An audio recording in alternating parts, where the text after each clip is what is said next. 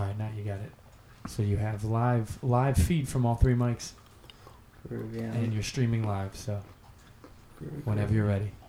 Just making the adjustments so people have the link.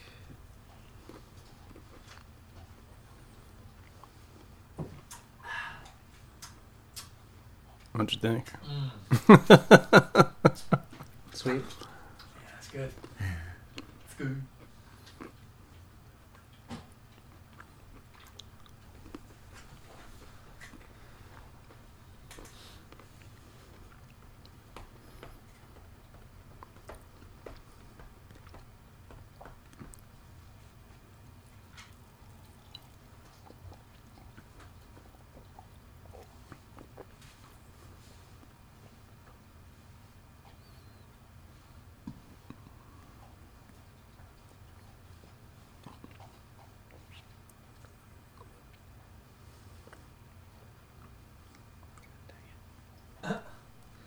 I should always have these things like preloaded. I'm sorry.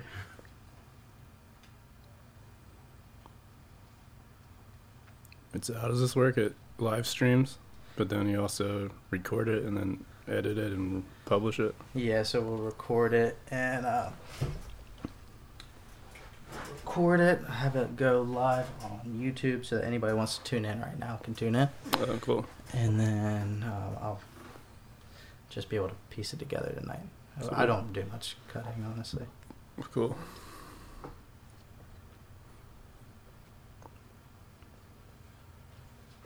We basically just ask really very provocative questions and then chop your answer up All to right. make you sound like you're a bigot. Okay. Sweet. I'll try to give you some good material.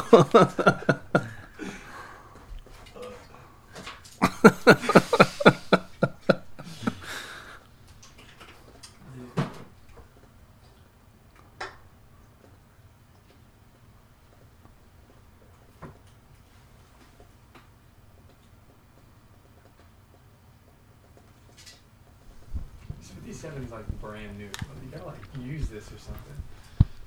All right, and we're live. Welcome to Alright. Dream and Dob, episode 4. Cool. What's up, John? Chilling, man. I'm excited to do this. It's your first time on a podcast, right? Yeah. Well, glad you come and pop in, hang out with us. Yeah. It's always weird to hear your voice, too. So this is a show about celebrating the dreamers, people with vision, Cool. people with long-term goals. All right. So that's what we're going to talk about tonight. For anybody tuning in, listening in, tonight's guest is John Barr, artist and native to Wilmington, North Carolina, correct? Yeah. Born and raised, right? That's right, man. Before being an artist, you were an engineer? Yeah. Studied mechanical engineering. Where at? Georgia Tech. Down in Atlanta. Atlanta. Yeah. What'd you leave that for? Well, I was always like a visual person, so they kind of like suckered me. I wanted to be an ambassador, actually. So I went down there like as international relations major, and then they're just like, this is an engineering school. I was like, well, it's kind of silly to like be at this great engineering school and not be an engineer. So, but the mechanical program was like very visually oriented in the beginning, like drafting, and I should have probably gone with industrial design instead, but they kind of hooked me, with the drafting and like 3D modeling, and then the rest was all just torture. It was math. But the visual part I liked, and then that kind of led me to designing like buildings in 3D.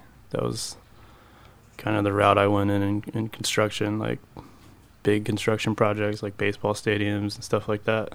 And you worked with it for a little while afterwards, right? Yeah, we moved to DC. It's like 3 years, and at first just worked out in the field as like a little office engineer person, but then I got into, it's called building information modeling, where you take like a bunch of different trades, they all model buildings or model their trade in 3D, and then I would take all their models and combine it into one big like file. So it's kind of like navigating through like a video game, but of a building, but you get to kind of see it built, in 3D space before it actually gets built. and they use it a lot to like find problems in the design before they encounter them while they're building it, because it'll cost a lot of money if they have to fix it, you know, out in the field, because everybody has to stop, they have to fix it, and it's just like money's just burning, you know. So we did it on the computer first, like identify any issues and then try to resolve them before you encounter it in the field. But it was all visual based, so like I really liked, I mean, it was just cool because you get to see this building, you know, before anybody sees it. And at the time it was relatively new in like the construction field, so it was awesome just to kind of be at the forefront of that and be like, I mean, I was presenting it to like these 5-star general people, you know, and like I was just some like 25-year-old kid in there. They're like, this looks like my son's video game, you know. But that was cool. And then they threw me in the office for estimating, and that's when I said peace. So you mean taking those plans and figuring out what it was going to cost? Yeah. I mean, I think they were kind of grooming me for the corporate ladder, you know, because you got to kind of be well-rounded. Oops. And I think I lost. Oh, there it is. So you kind of have to like go through all the different programs and facets of that business, but I didn't really want to do estimating, you know, like they're like, it's going to be 2 years that you'll be here, and I was just like, man, that's 2 years of my life. I'm not. But, you know, and that was just how it is. Like you kind of climb the ladder there, become a project engineer, and then hopefully one day like a vice president or something. But I actually read The Alchemist. I don't know if you've ever read that book. Yeah, I read that on the way back. I was in the metro, and I think like it was like my second day in the office and estimating, and I like my boss kind of was like this dude I'd worked with before that I didn't really like. So I went to Barnes & Noble, bought that book, like read it on the way home, just like finished it that night, and I think I called my dad and I was like, I'm gonna quit and move back to Wilmington. And but I was like, I didn't have a lot of friends up there because it was a new town and I just worked a lot, you know, so I'd like work friends, but I was, you know, I had that creative side in me, so I'd just go home and I like kind of self-taught like myself illustrations and like started learning like actually programming music a little bit, and would just go home, you know, be in my apartment in the suburbs somewhere and just make stuff. And it was on the internet a lot, you know, getting on the internet a lot, seeing what other creatives were doing. So that was kind of just like, you know, like, okay, well, if I'm going to do it, this is the time. And everything kind of lined up. Like my job finished, I got transitioned into this new part, but I wasn't like too involved yet. And like my lease was ending, so I was going to have to move somewhere else. Which is like, this is the time to leave right now. So I did. And then you found yourself back in Wilmington, right? I came back here with the intention to start like a clothing company, but because I designed like a t-shirt in DC and just self-printed, you know, and like it was one of the first designs I ever did, but I had no idea, you know, like nobody taught me business. Like I just, you know, studied math and like computer programs. So that was kind of just eye-opening, you know, like actually the studio I'm at now, that was my first office, but it was just like a big storage space, like all these stacks of old files that were my dad's. And he's like, well, you can work in here. But I had no idea what I was doing, still kind of learning, you know, Photoshop and Illustrator, getting better at it, but I didn't really know. So I ended up staying here for a couple months, and then I took off to Paris because I've got a bunch of cousins that live there. Really? Yeah. So I went and stayed there for like 3 months, you know, until my visa ran out. But that was really cool just because Paris is an art city, you know, so just being around there, like being inspired everywhere you go pretty much. And so that was just kind of eye-opening and part of, you know, I think art is all about a journey. So that was just kind of part of it, going and seeing that and just taking everything. That's where I got more into photography because, yeah, when I lived in DC, I like bought my first camera and started, you know, I was actually like kind of shy of taking pictures, so I'd go out and like get drunk with my friends and bring my camera, and then I'd feel like better about it, and be like, yeah, man, let's take some pictures, and like. It's a lot like being a musician. Yeah. It's like, oh, that's all. You guys come over and we'll party. And yeah. Once I've had a few, I'll play some music. Yeah, exactly. So, but I got more comfortable with it, so, and then being in Paris, just seeing things I'd never seen before. And then it was cool, man. Actually, like, one of the coolest pictures I took was, I snuck into this graveyard, this famous graveyard there, where, like, Jim Morrison and stuff are buried. Really? Yeah. So I met this Peruvian guy at like 3 a.m. I was like, come on, man, and he was like, let's go to the graveyard. I was like, all right. So we went, and and there's like a 20-foot wall. So I had to like climb this tree, but the dude was a little heavier, so he couldn't, like, I just monkeyed up it, and there's like spikes and stuff on it, but I was like kind of, had a good buzz, and I was like, screw it, man, I'm just going to pop in here.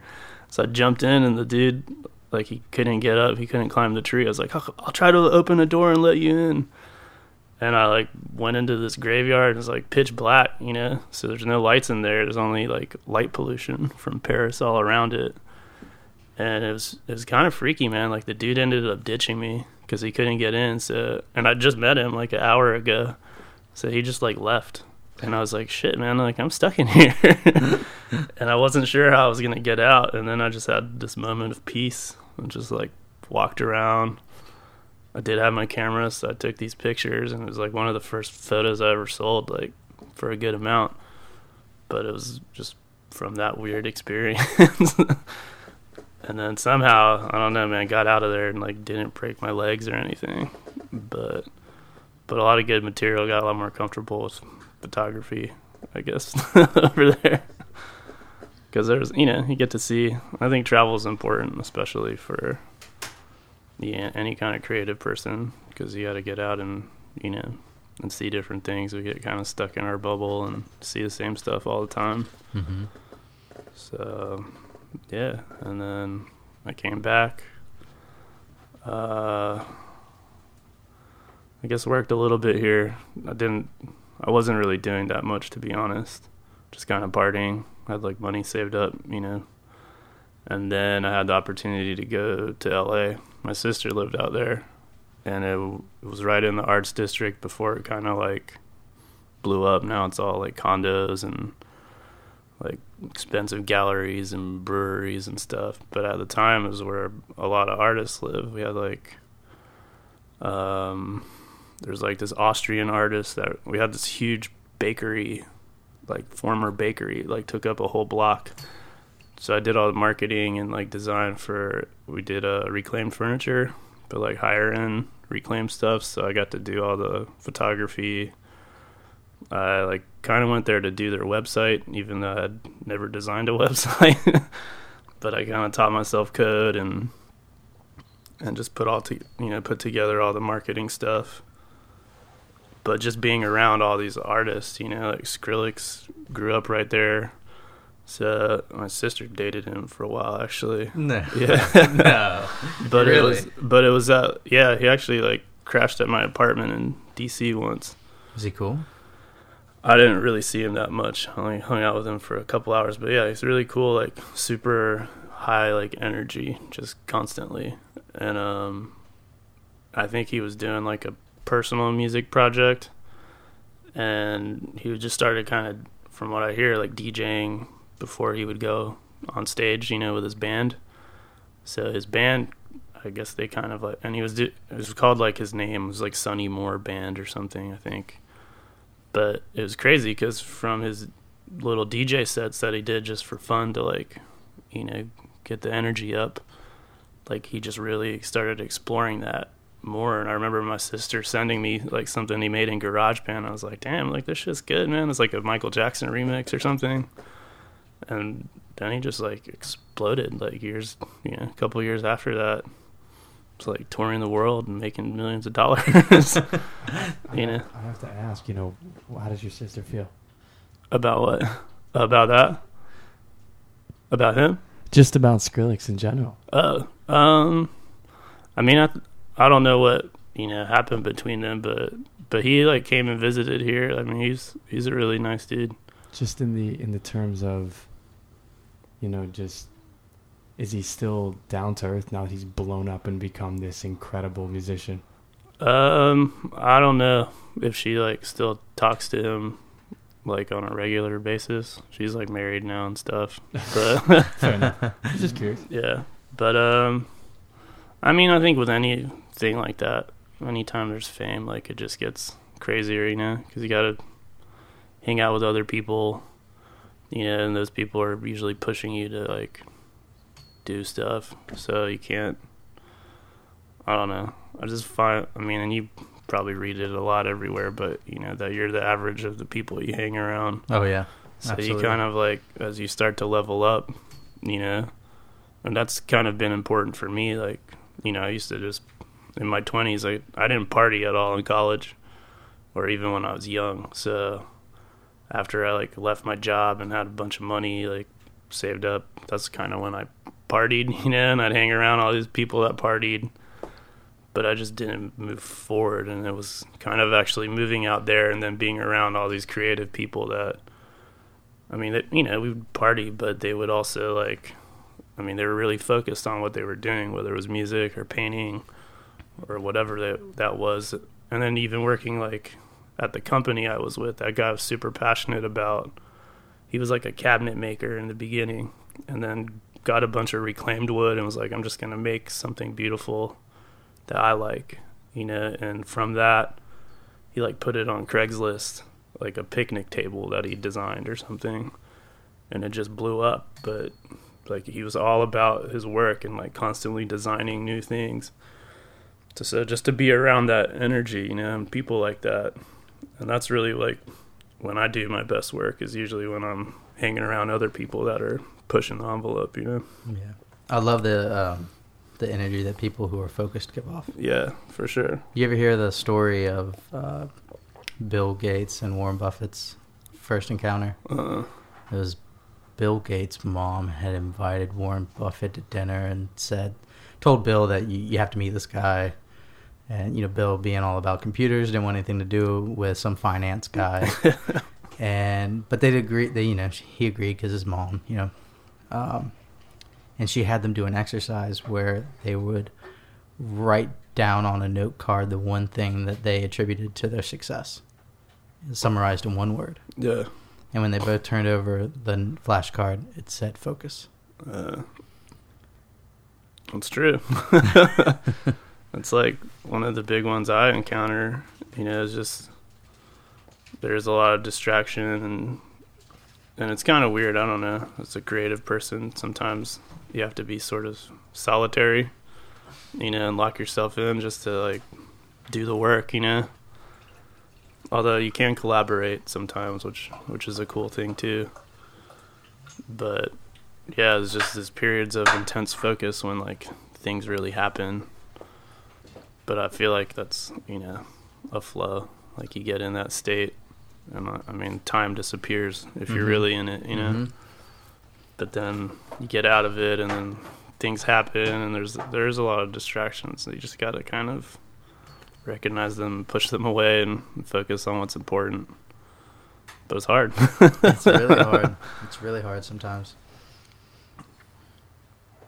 What's the biggest distraction you have to fight day to day?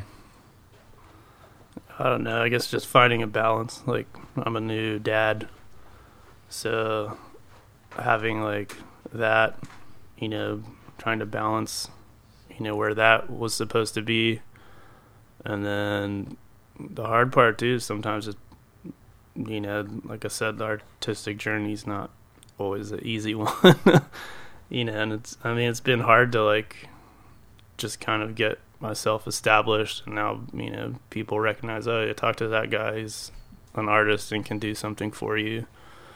But then operating that as like a business, to actually pay your bills and maintain your life, like, because they're two separate things, like creating is one thing, but then marketing and getting yourself out there, social media does help. I battle with it, but it works, if I like start putting a bunch of stuff up on there, people like, oh man, I've been seeing what you're doing. Then I do get those like, hey man, can I get a print of that, or how much is that one? I'm like, damn it, I need to stay on here, because it will, it does help, but sometimes just that part, the business part, I had this, I don't want to do this, but nobody else is going to do it for you. I think there's some artists that are lucky maybe like to get a gallery that really, that's their job, or, actors that have like agents that will, get their name out and do that, but you kind of have to do it yourself in the beginning. Yeah, almost all of those guys had to pay their dues before somebody would step in and help them tackle that work for them. Yeah, so it gets like easier, but it was just hard, in the beginning to kind of figure out the balance between that.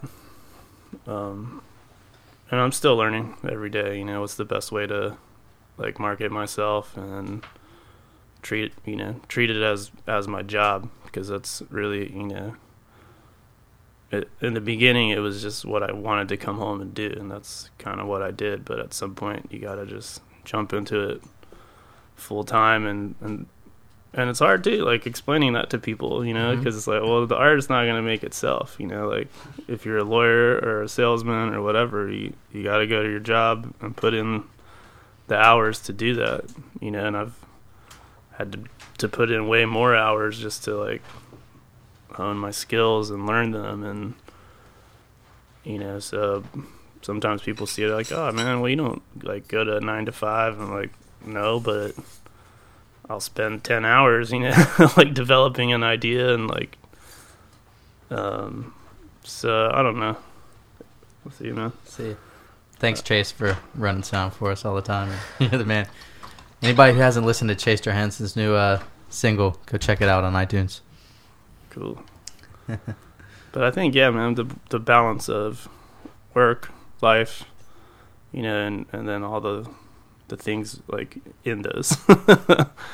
Yeah, that's been like the biggest challenge. And then sometimes just getting in a rut, like not inspired every day.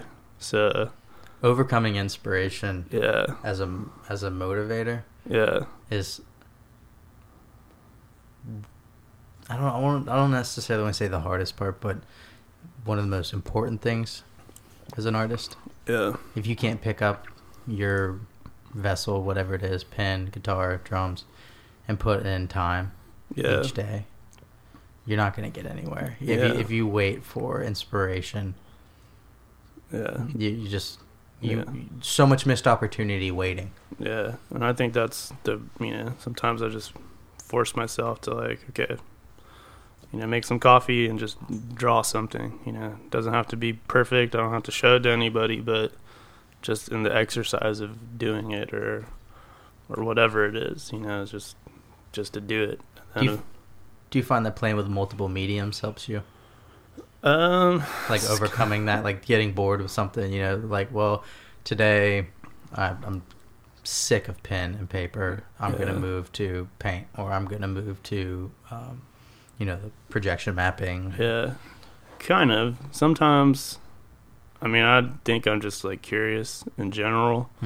So I want to, like when I see something, or like I like to explore all these mediums. Sometimes I wonder if, they say like you should find your niche or whatever, but I don't totally agree with that. I think, and the hardest question sometimes like, oh, what kind of art do you do? And it's a hard question to answer. It's like everything is kind of art. I've always had that problem with my music. What kind of music do you play? I don't know. Yeah. What kind you listen to? Yeah, I've figured multimedia is what I say now. I like that. That's like the best, I guess, answer that I can come up with. That. But yeah, because I spend a lot of time in front of a computer, doing the digital stuff. But then there's, it's weird because it never feels totally real and tangible. So then it's nice to jump just into like a drawing or a painting, where it's in front of you, you see it, you're using your body, not typing or something like that. So I and then combining those has been really cool for me. And yeah. And it's just so cool now, man. The technology is just moving so fast. So actually, I'm doing a show about Cuba and like the art in Cuba next Saturday.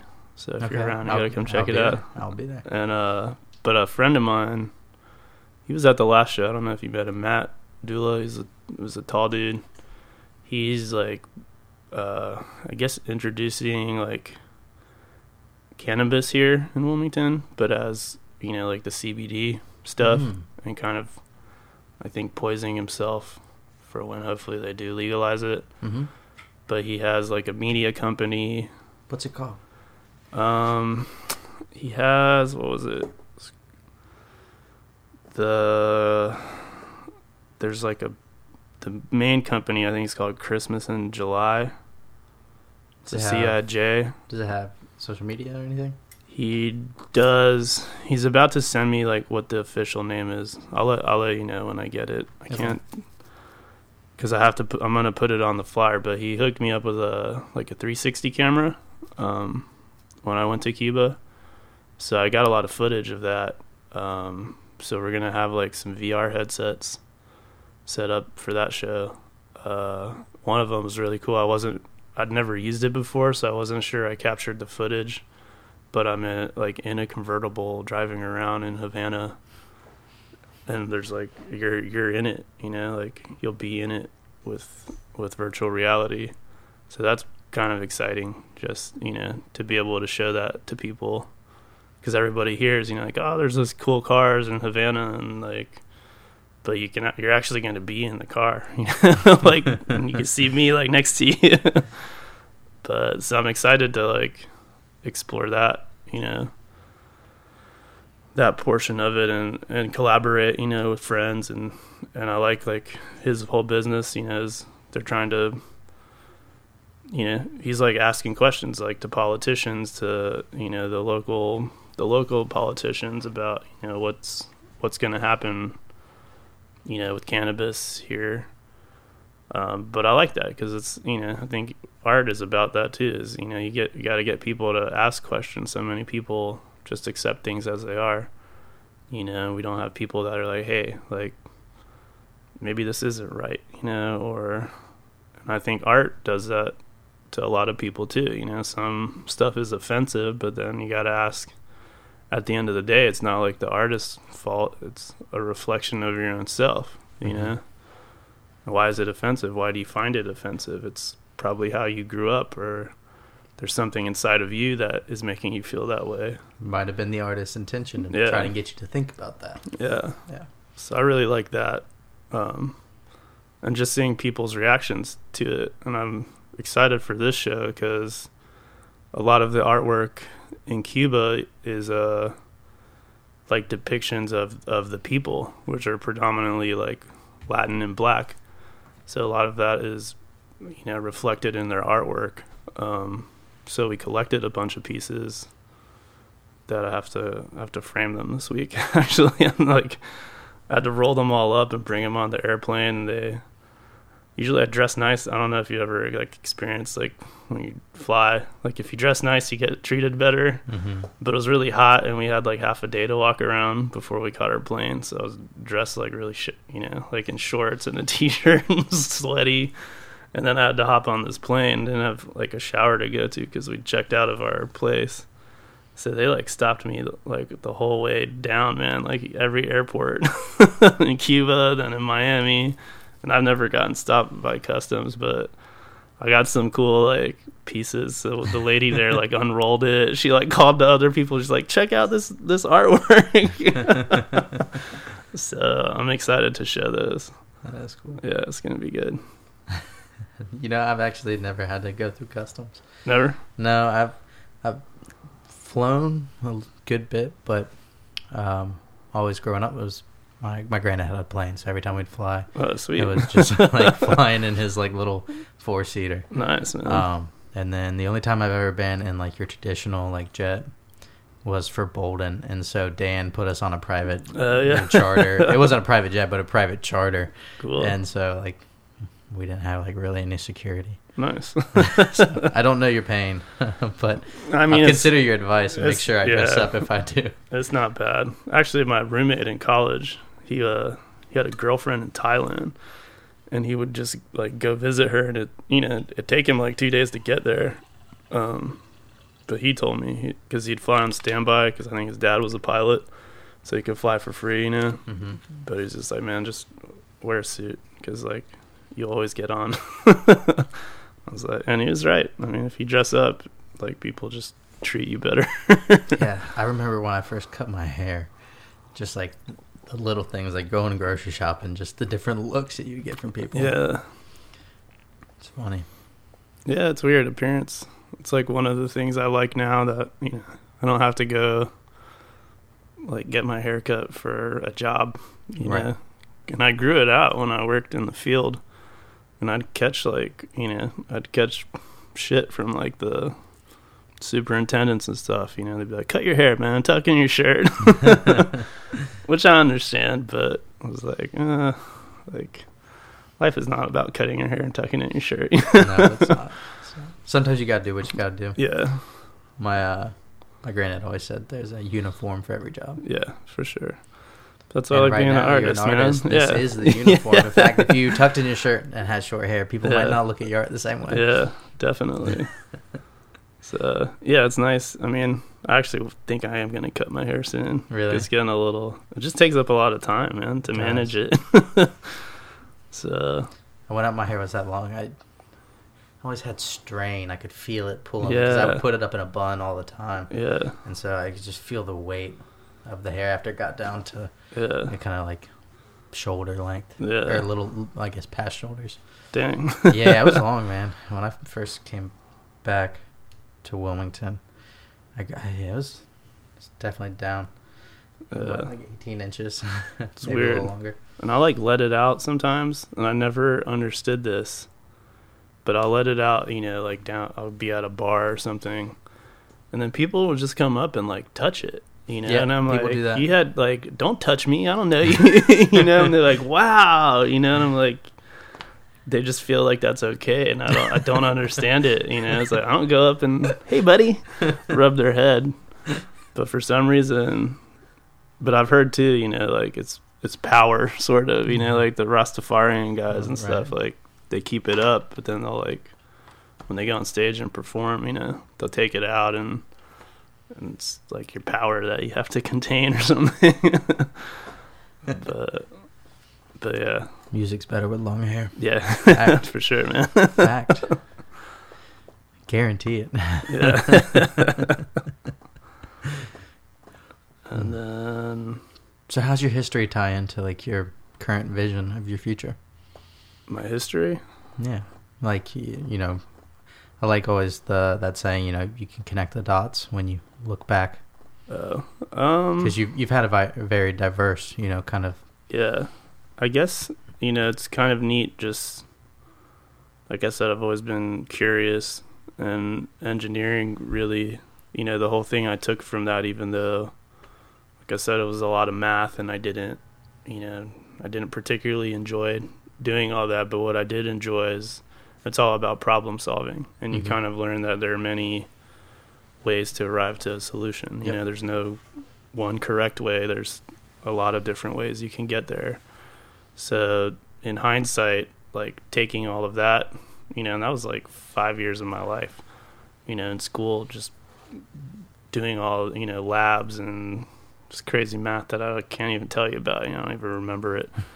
But it was, it was hard, but it was all about like, facing those challenges and like, how do you take these things and then get to here. And even now, like my own dreams, I want to live a certain lifestyle and figure out how art is going to like allow me to do that.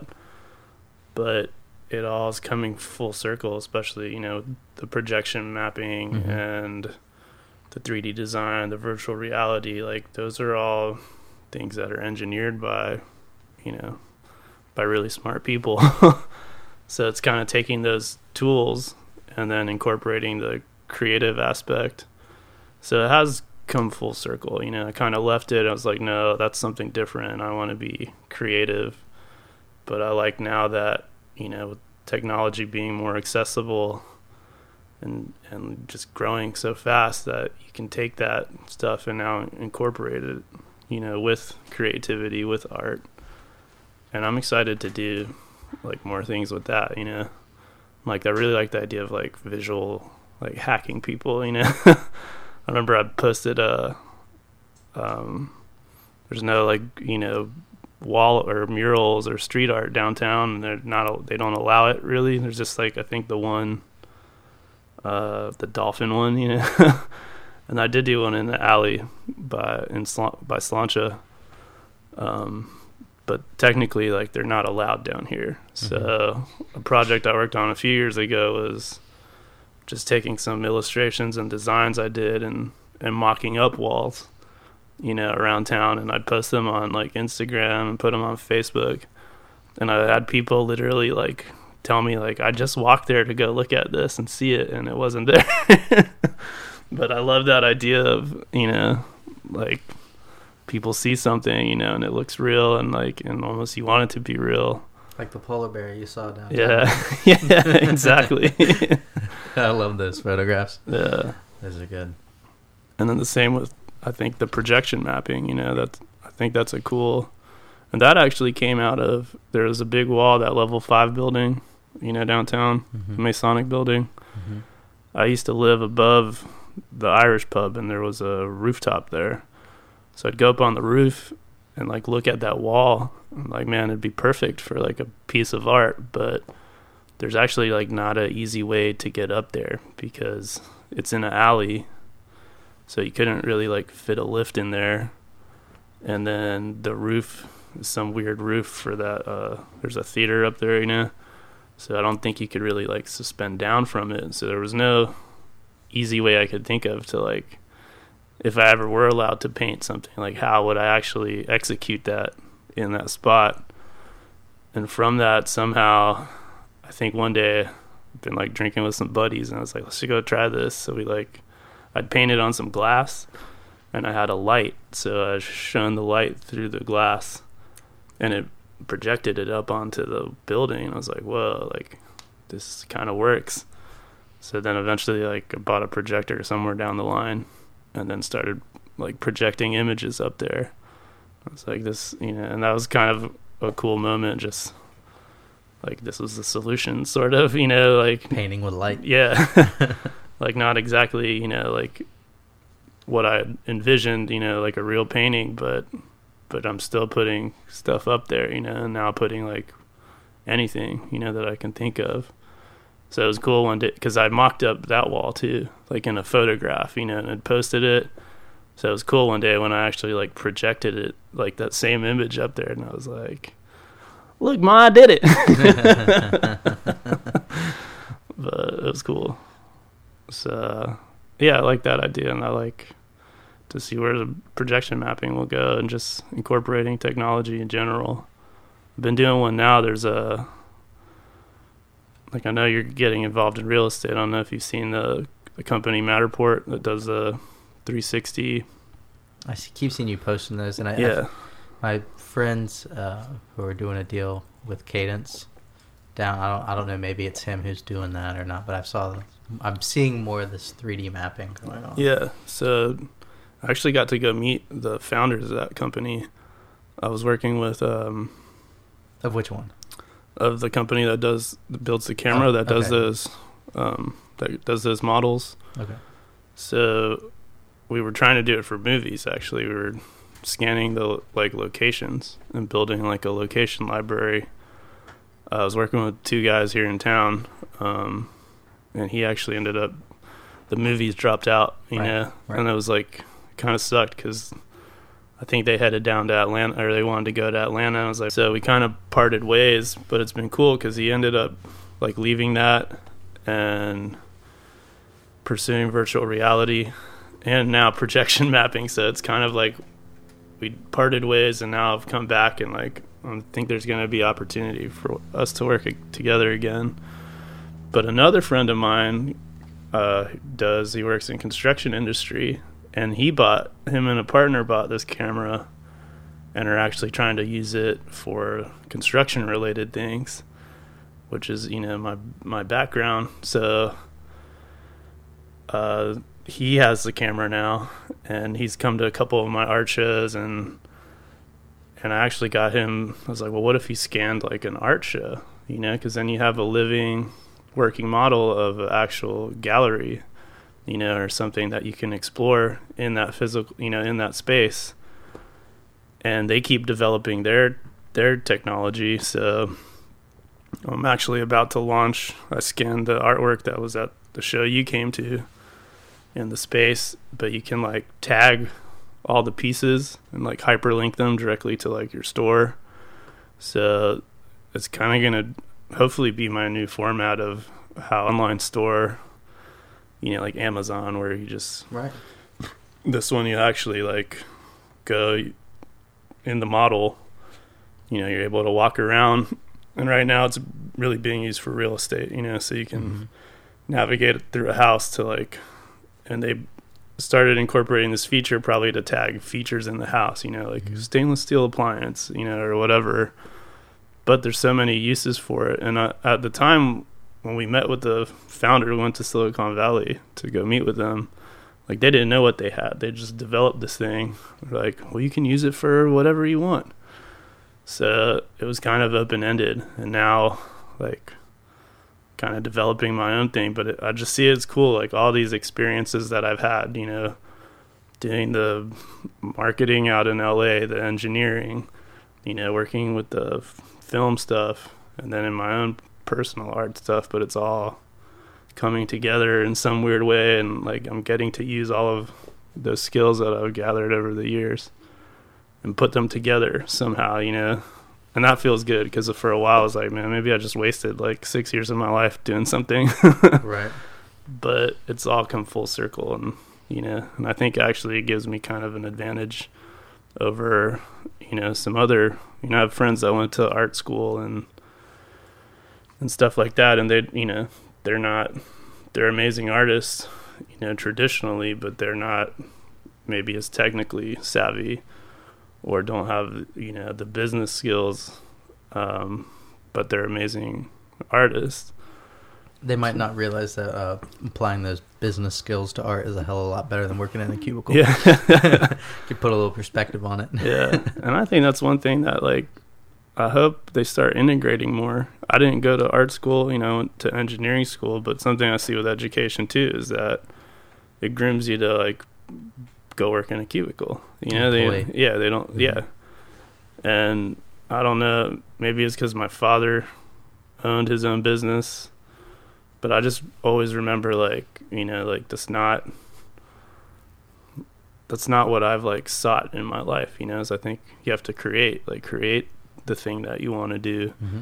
And then by reading and other stuff too, it's like nobody's going to just hand you what you want. Like, you have to figure out how to get it, and I think from what I've seen, some of the artist friends that I have, like, they get out of school and they're super excited, they love school, but then they get out into the real world, and it's like nobody's going to like just allow you to be in a room and create whatever you want and give you the supplies. Like, you have to go sell yourself, you have to go provide value to people, and it sucks because I see they end up, going to work somewhere else to pay their bills, right? And then the art takes a sideline. But I don't think it's because they're taught, the skills of that. But I don't know if that's something you teach. Maybe that's just something that comes through experience that you have to learn, It definitely starts with a desire. Yeah. To want to do that. Yeah. There's also I think a pretty big trend in the art world for the creation of this image of getting discovered. Like, things like American Idol really play into that. Yeah. That you're just going to get discovered and somebody's going to pick you up and you're gonna get that amazing deal, and like you're not gonna have to worry about any of the trivial side of things like business or anything. You just work on your craft, and it's like a pipe dream. Yeah. And I think a lot of people are waiting for that. When it doesn't happen, there's two ways you can see that. You can see that as, oh man, I was wrong. See that as, the reason I'm not getting discovered is I must not have any. There's that old saying that like hard work beats talent. You know, I think the lucky ones that are really talented, maybe the right place, the right time. You know, but I think that's very few people. Yeah, very few people. The other ones is just like if you constantly produce work, you know, and you're always doing it, like you're something is going to happen. You know, right. You can't just like keep doing it and nothing happens. Like the more you do it, it's going to cause something to happen, and you're going to keep getting better. So, and that goes back to, you know, like can't sit around and wait for inspiration all the time. No, you have to do it. Yeah. And it might be what you make today is garbage, but that's fine. At least you got up and you tried. Yeah. You did something. And you get up the next day and you do it again and you do it again and you do it again. And you might make garbage for 2 months. Yeah. And then, you know, one day it's really good. Yeah. Or maybe that piece of inspiration comes, you know? Yeah. And now your tool, your body, your mind, everything is so well sharpened because you've been drilling yourself for 8 hours a day for 2 months that when you actually do get a piece of inspiration, you can actually actualize on that vision more than you would have. Yeah. Otherwise, I remember when I was in visual art class, you know, the importance of just picking inanimate objects, still life. Yeah. I mean, they aren't pieces that I would want to define myself as, but God, if it's not great practice. Yeah. You know, looking at something and going, so like these blueberries in front of us, you know, picking out the lighter shades from the darker shades and realizing, you know, what you might say is white and blue at first is white, blue, pink, orange, you know, and how you use all those different colors to create the blue. Right. Yeah. And it's been cool for me, like, because I think, you know, that's the one thing. I didn't go to art school, and I know artists that are able to, you know, they see that stuff, and I'm like totally like not, you know, but I'm learning kind of just by doing, you know, and it goes back to, you just do it because you start to learn, you know, and there's self-taught artists, but yeah, if you do it this way, or if you start with this color and then build on it, it'll eventually lead you to that color. And one thing I find too is just like getting into that flow state sometimes, you know, it's like I have an idea and then I have to like stop because like all of a sudden that idea will lead to like 10 more, you know. I'm sure in music too, it's like you start, you know, playing with something and then it like, well, it could go this way. So, but it happens because you're doing it, you know. So that's the big one. And I think a lot of people just like give up, you know, because it doesn't work out right away. And that's, you know, what I attribute, I guess, to this, you know, those little success that I've had in my life is just because I haven't given up, you know. There are plenty of times, and I was there, man, just like filling out my resume, you know. It's like, all right, I got to get like a real job. This isn't going to work anymore. But I'd get to the bottom, you know, of like writing it and then being like, well, like I'm trying to sell myself to somebody else to prove, you know, my worth. But like, and like spending hours and hours creating this and then just getting like, well, what if I just spent these hours like actually doing something that I like, that I'm good at, and like figuring out how to make that work. Yeah. But it's been just persistence, you know. I mean, it's not easy, that's for sure. And it's just, you know, it really is what I really love to do. That's the only reason that I've stuck with it. Because, you know, been like practically homeless, you know, like no money, like totally broke. And then just, you know, something comes through, but it's because you stick to it. So that's like the biggest one. It's just don't give up, you know, especially with your dreams and stuff. Like you have to fight for them. Nobody's going to give them to you. It's the truth. That is the truth. And then... And have a big dream. I think that's really important. Yeah. Have a big dream. It's something that I've like encountered in reading and then talking to people, you know, about like success and things like that.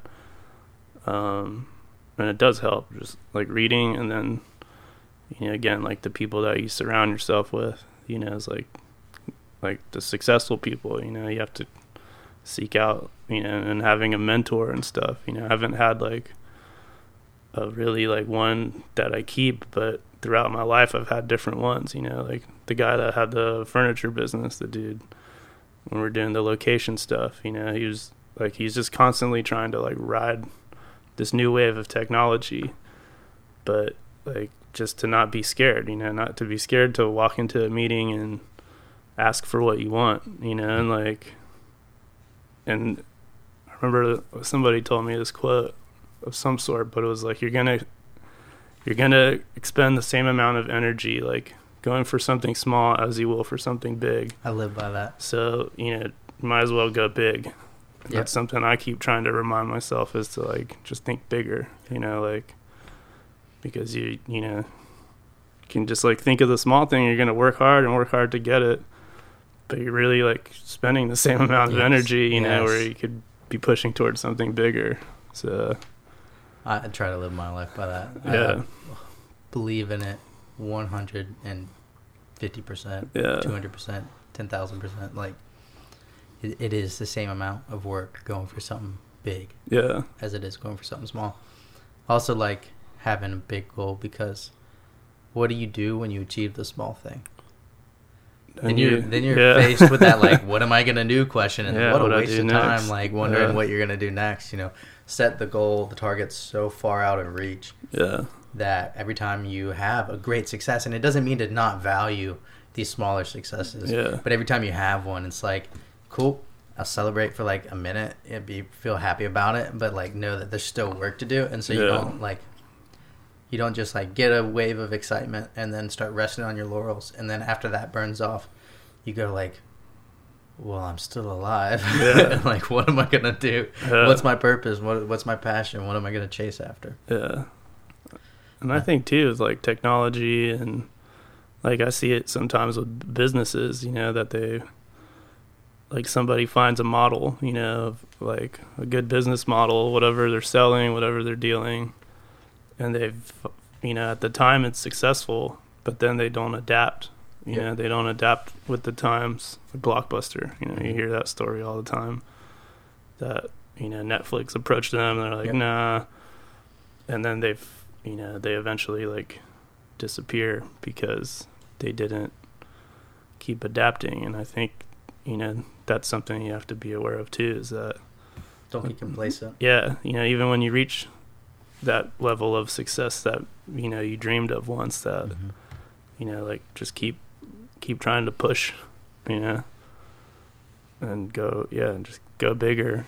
And I think too is like, you know, you reach the mountaintop and you're like, yeah, I reached the mountaintop, but then what? You know, you got to find another mountain, or the fun part was climbing the mountain. I mean, the view is nice once you're at the top, but the journey, the satisfaction.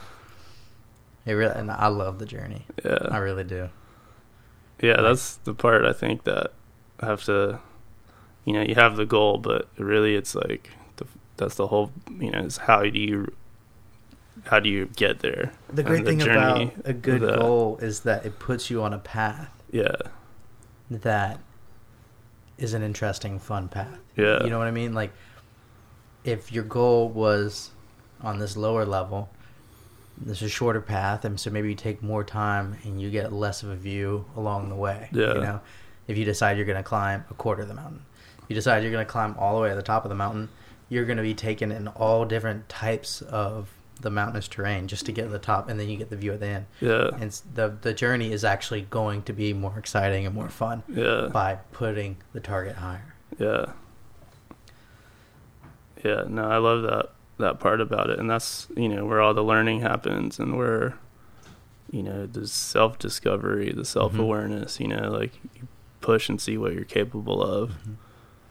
And Yeah, I think that's just important. Yeah, and something I try to, like, sometimes when I work with artists that I feel like don't have as much experience or something, is just to kind of tell them, like, just think big, like, I know you're starting out and the small accomplishments are good, but just try to, like, how can you make it bigger? And something I have to do for myself too, is like, how can I incorporate those technologies? How can I do something different that people haven't seen yet, and like push the envelope of what. And that's the coolest part, when I do a show and people come and like, holy crap, man, that was like insane, Yeah, that's like the best. Show you did was awesome. Thanks, man. You had like you had improved mapping Yeah. of the room. That was a lot of fun. Yeah, I really want to do a building. I've been like, and going back again, how the history ties in, but I used to design those buildings, Right. and put all those pieces together. And that was, like using CAD and, architect construction specific software. But I have like these new, like, it's like Cinema 4D. It's like modeling software, but for animations but trying to model an actual building, and then manipulate it and make it do some crazy stuff and then project that. But it's tying back in, to like, I have to build it in virtual space, and then project on top of it. So it's cool just how all of that, that former stuff that I thought was gone is all coming back. I think I'm going to start with a fireplace. Like a cool, I don't know if you remember at my house, has the fireplace with the columns. Just to do a little model of that and project onto that and like see what crazy stuff I can do. I like that. Yeah. And that's been the fun part, man, is like I am doing all these little experiments, at the studio, at my You're like house. a little mad scientist. Yeah. There, man. You're driving by and like see something weird coming out the windows. I love it, man. You're like the tower in the downtown, just like where it's like laser beams are shooting out of the freaking glass. Yeah, That's man. cool. I love it. Love it. Man, it's getting cold in here. I'm gonna go put on the heat real quick. Okay.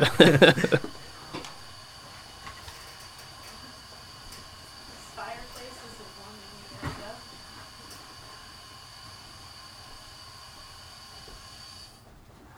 Makes a bunch of white noise.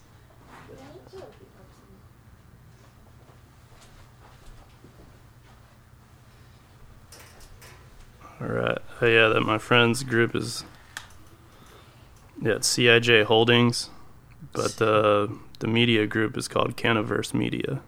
And it's on Instagram. I don't know if he has a Instagram. I'm sure he has some kind of social media. I'm just not Google real quick. Yeah, so I got a buddy of mine who he's coming up. We're doing a 420 episode. Oh, sweet. He's got he's in the cannabis business. He's CBDs as well. Okay. They should meet. How has your friend started growing yet? Yeah, he has Okay. I think a farm somewhere here in North Carolina, Okay, and then kind of outside. yeah, Would you say it was called Canaverse Canaverse Media. Media? Yeah, that's a really cool market. Yeah, well, I think it's just cool too, is because here, I mean, you have California and Colorado that are, legalized to whatever extent they are. But I think it's interesting the people here that are like pushing it, and trying to like. He thinks 2022 is when it'll happen here, but I think the people that are ready for it are because again it's like trying to catch that wave, whether it's technology or in this case like the legalization of that, but being ready, and like, hey, we have all our stuff in place, all our and they do, like, he's got his own lab, and that's really like his art is that part, and he's constantly growing it, the same way that I work on my art. Yeah, there's so much more that goes into that than you would expect. Yeah. It's not like some other crops. Nah, man, super like scientific if you Very. get really like into it and how they do it. You know? Yeah.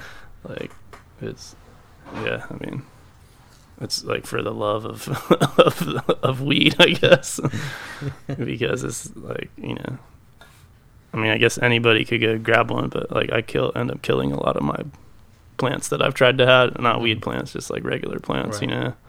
Oh yeah, some people have a green thumb. Some Yeah. people don't. I don't know, man. I don't know if it's for me. Yeah, I'm trying to I got a plant for the studio, a little money tree, so I'm trying to like just make Feed sure to it. take care of it, you know. When it starts blooming, Yeah. let me get some. And having a kid has helped me with that, you know, just the Yeah. response. So, yeah. What else? What else you got for me? Well, like I was saying earlier, this is really about dreams. I love talking to people about what they do to stay focused on their dreams. Mm-hmm. Me and Cedric Harrison, the founder of Support the Port, we're talking about the importance of writing it down, Yeah. putting it on paper, and maybe writing it down more than once a year, Yeah. and looking at it daily. Yeah. Um,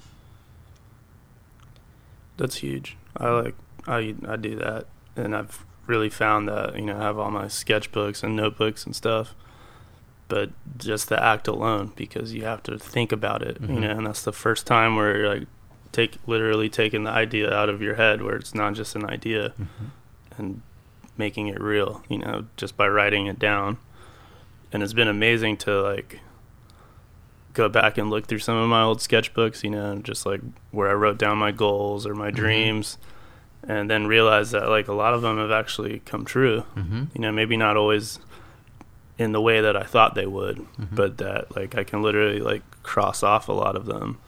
But that was the first step was just like was writing it down, you know, and then you know that like this is something that I've actively like working towards. It's not just a thought in your head. And it's huge. Like I truly believe that. You know, that's the first step is to making something real. It's just you got to write it down. I completely agree. I've spent the past 9 months conducting a independent study of success and kind of tapping into the power of the subconscious. Yeah. And I say that because a lot of these success books really do talk about the subconscious. Yeah. I think Napoleon Hill, I don't know if you've ever read him, he does a really good Think job. and Grow Rich. Yeah. He does a really good job at kind of vocalizing it. Yeah. You know, this idea that if you ask yourself a question enough times, Yeah. and that the subconscious is going to work on the answer Yeah. for you. It's like running a program in a computer in the background. Exactly. And sometimes the computing power that it takes, if you're going to be running it passively, Yeah. you know, takes some time. But you might just wake up in the middle of the night and go, that's it. Yeah. That's the answer. That's it right there. And you put it into practice the next day and it works. Yeah. And I can think of so many occasions where I would just come up with the answer Yeah. to something I've been working on, to not realize that there is something about that. Yeah. There's some. Is it something that we can quantify as a truth yet? I don't know.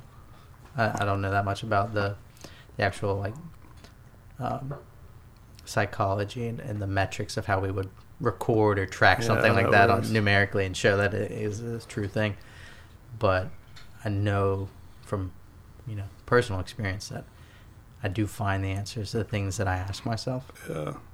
So trying to stay actively asking myself the questions I think that need to be answered to get to where I want to go. Yeah. No, it's important. I like had my own personal, you know, because I have a lot of.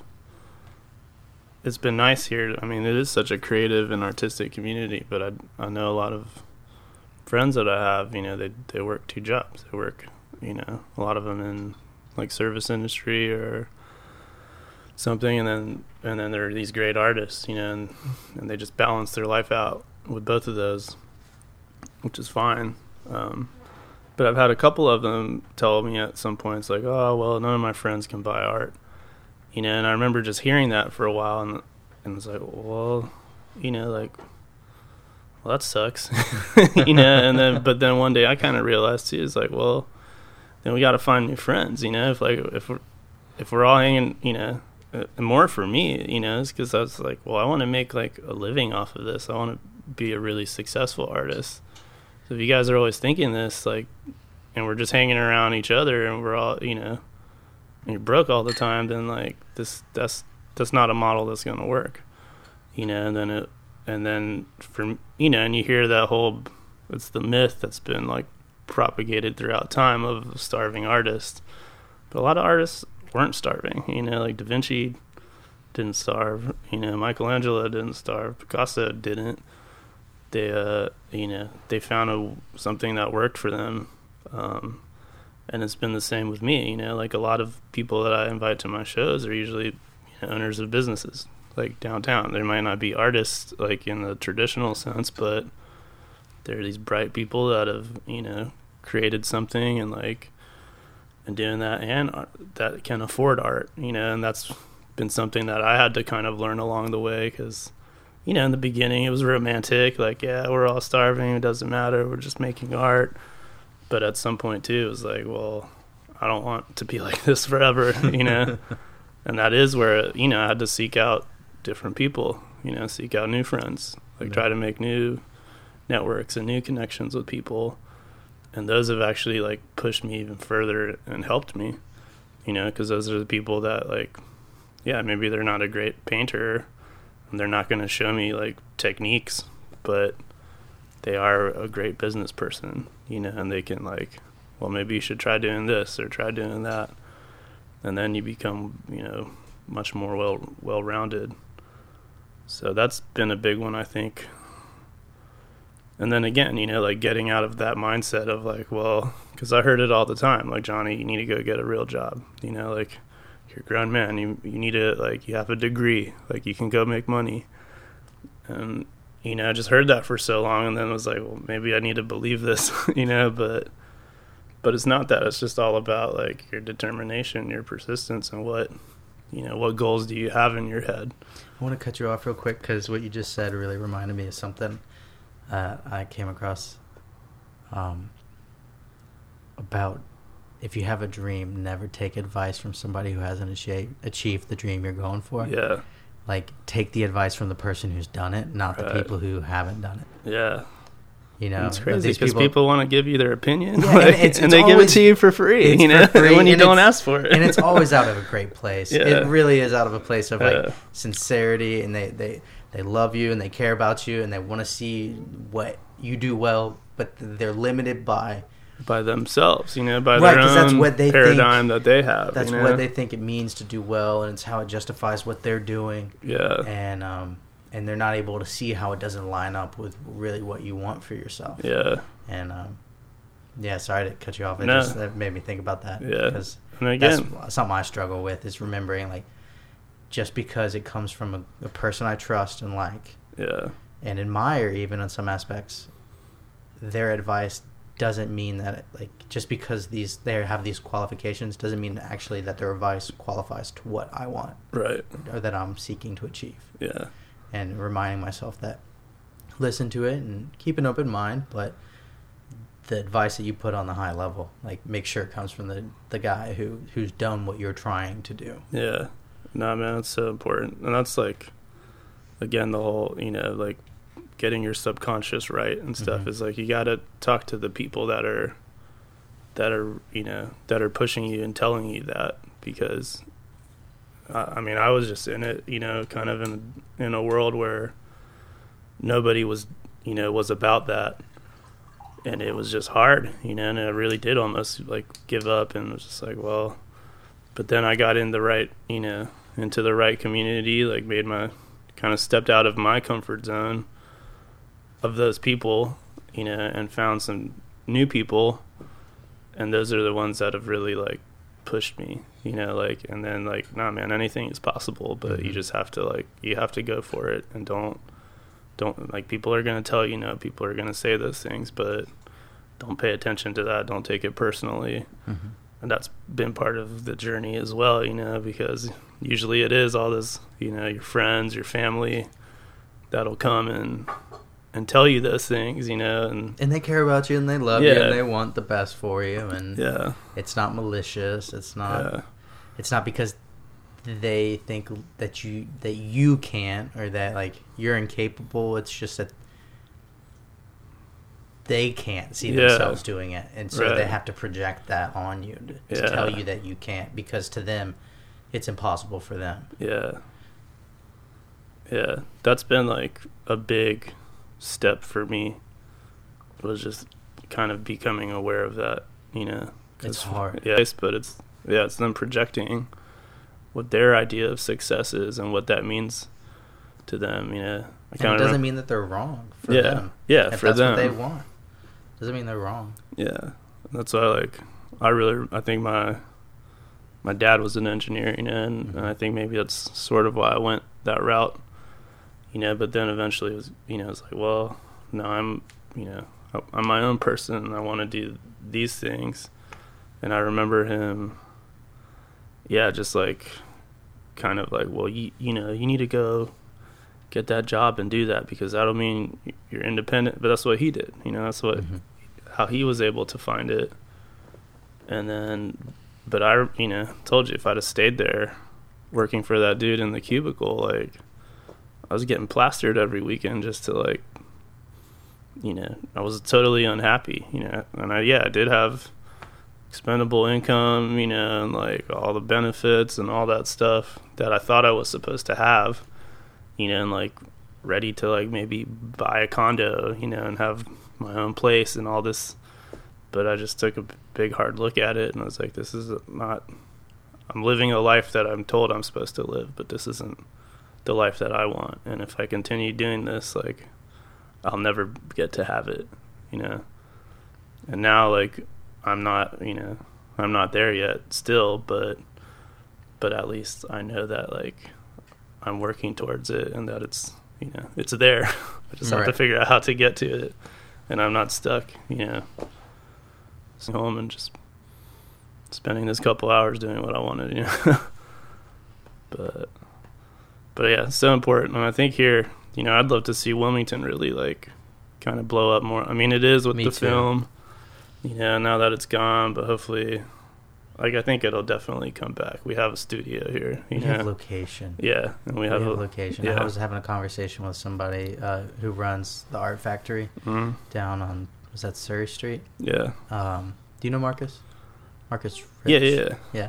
I was talking to him about that, and we have, even without a film incentive, we have one advantage, and that is, if you're an executive and you got tons of money and you get to choose where you're going to be, do you want to go to Atlanta and sit in that shitty condo down there, or do you want to come hang out at Wrightsville Beach or Figure 8 or Bald Head? Especially for a TV series, so you're going to be here for a long time. And we have an airport, and guess what? The line's not that bad because there's not that many of us. You know, do you want to be here or do you want to be Atlanta? And I know a lot of it. Went there. Money does dictate for a lot of them. Yeah. But we're never going to be completely dry. Yeah. We'll always have something. Yeah. We also have a good commercial market. I know when I was doing film, I would travel to Charlotte and Raleigh all the time. All those NASCAR commercials. Now, if NASCAR disappears, that's going to put a lot of film people out of business. I tell you, man, it really will. Yeah. That employs a lot of people. They look forward to it every spring. You do all those Verizon, AutoZone commercials. They shoot like 20 different types of commercials. There's a lot, and it's good money, commercial market. Yeah. If NASCAR disappears. Yeah. That's weird.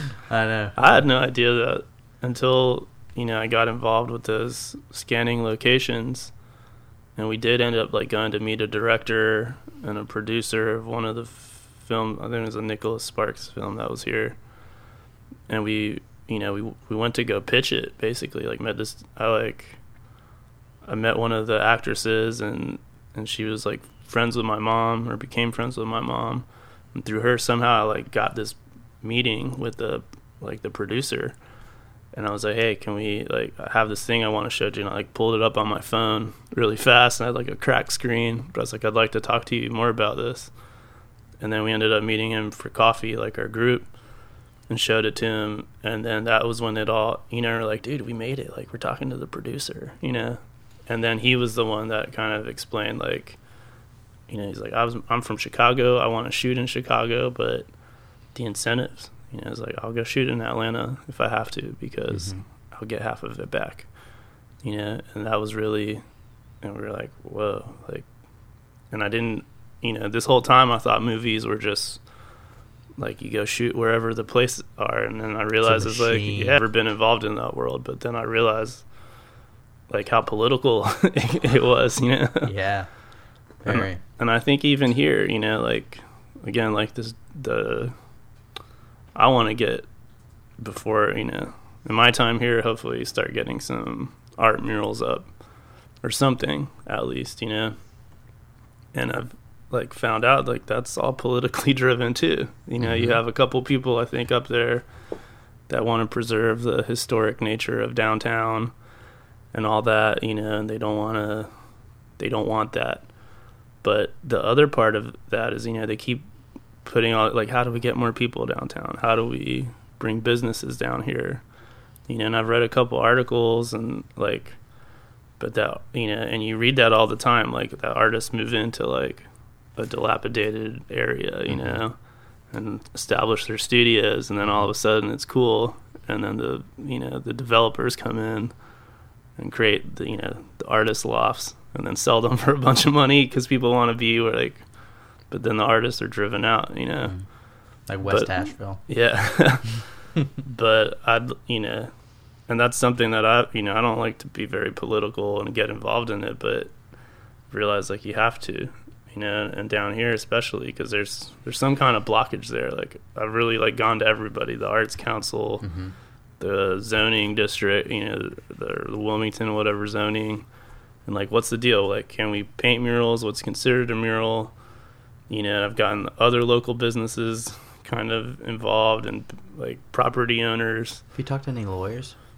Haven't talked to any lawyers. But we ended up doing one at Slancha. It's in an alley, but I got the okay from the business, the okay from the property owner.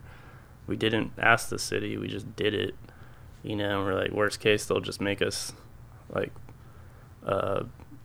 paint over it or something.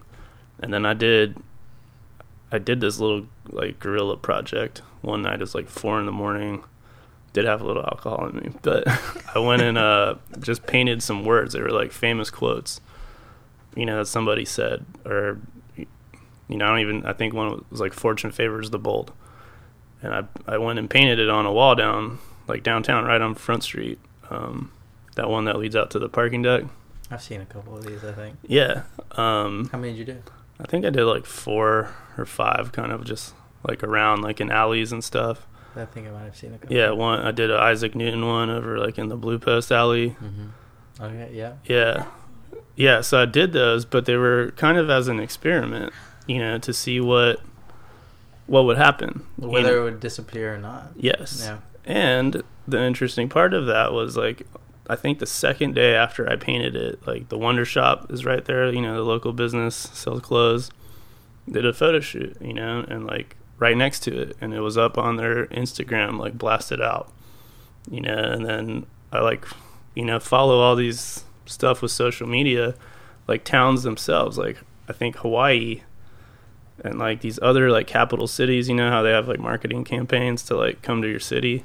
Some of them were like just straight up like the street art that they're showing in their, their nationally broadcasted commercial. So to me, it's just like, I don't know why we're not making more efforts to do that, and who's holding that up, So I have an interesting comment on this art without permission. Yeah. I go to a lot of city council meetings. These guys have trouble coming up with a budget to fix potholes. I'm just gonna leave it at that. Yeah.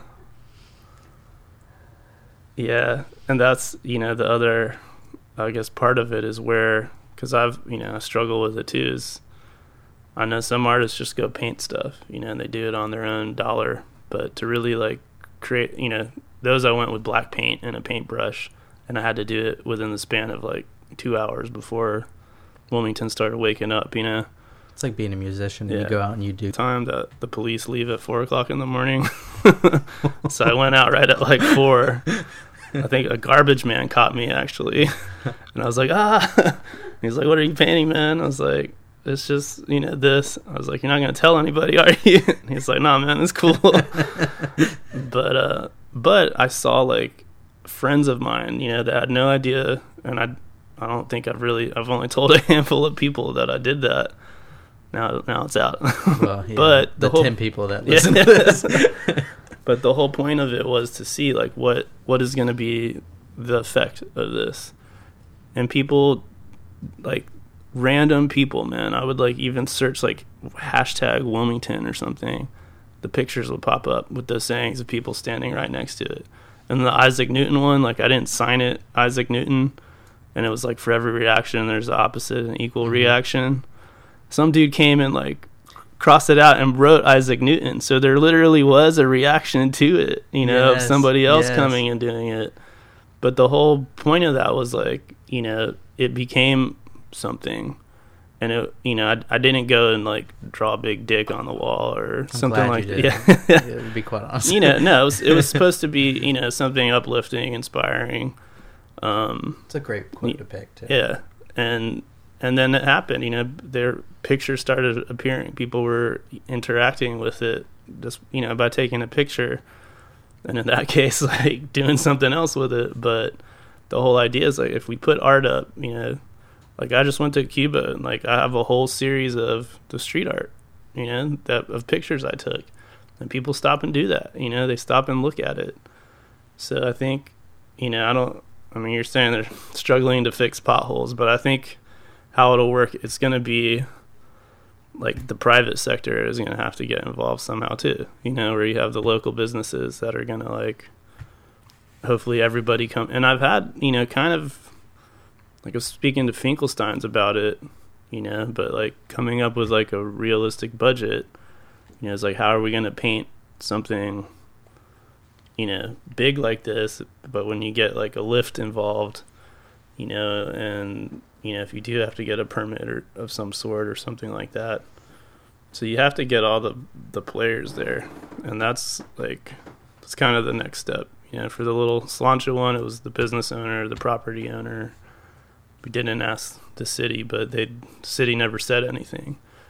And in that case, it kind of made it Wilmington-centric. It's a picture of the bridge. Mm-hmm. And funny enough, like, soon after I did that one, like, a couple months later, the other bridge picture over by Mana, the I Believe in Wilmington. Have you seen that over on, like, Princess and 2nd? It's, like, across from Tavern Law and the comic book store that's there. If I saw it, I'd be like, I'd probably. Yeah, it's a picture of a bridge, and it says I Believe in Wilmington, and then there's plaques on the Billy from Mana. But he got the local businesses involved. It's like, hey, sponsor a little plaque on the side of it. And they just put it up there. I don't think they really asked for permission, but what's the city going to say when, like, hey, man, we got... That's what I was joking about with the potholes, is that, if these businesses, it's their wall, and they start putting them up, yeah, they've got so much on their plate, like, good-looking... Right. If you're doing something obscene, yeah, I can see them getting the energy together. Yeah, and I think that's I did see somebody mine was kind of a tag, but I'd like to think that it was a positive message. I did see somebody tag over by Mana, just, like, straight up like a tag. I couldn't make out what it said, but it was his tag. Maybe Definitely. Mine was kind of that. But they were legible words, No, but I think you're. But to actually do, like, a piece of art, it's gonna take time. I couldn't go out and paint something really nice in 2 hours. You know, it would take me a couple days. Right. And if you started doing it over multiple nights, they'd catch it. Yeah. Yeah. So I think like, but there's a difference there. You know, I think everybody associates. There used to be stopped happening, but if we actually like put up like, you know, like hired an artist, paid them, you know, got a grant or whatever, and put it up, you know, actually put something nice up that, you know, and you can make it Wilmington centric. It doesn't necessarily have to be like a crazy piece of art. But it's a foot in the door for that Yeah. being a more... Yeah. And I think that was More kind of why I fun. went with the bridge, and I think why the other guys went with, you know, I believe in Wilmington, because what are they going to say? Like, no, take that down. Like, it's like, so you don't want to support your own city? If you consider getting the historical... And she's like, well, we've been trying for years, and people come in and they want to do one, and then she's like, we got to talk to this person, and then I got to talk to that person, and then they're like, well, we don't do that kind of stuff. Like, you're gonna have to go talk to the Arts Council about those things, and it just like goes in the circle. So I think it becomes like somebody just has to do it, you know, and that's what I think is gonna happen. And I'm working on that. I wonder But if that's in the land use code. Well, I was talking to my buddy Brian, you know, Brian at Finkelstein's. Mm-hmm. He, because we were talking about, I was like, dude, well, what, like, are we doing? Like, what's that? So he went and spoke to the city office, the zoning, permitting, Mhm. whatever it is. And I've been there a couple times now because I had to deal with them with real estate stuff and historic, you know, appropriateness and all that.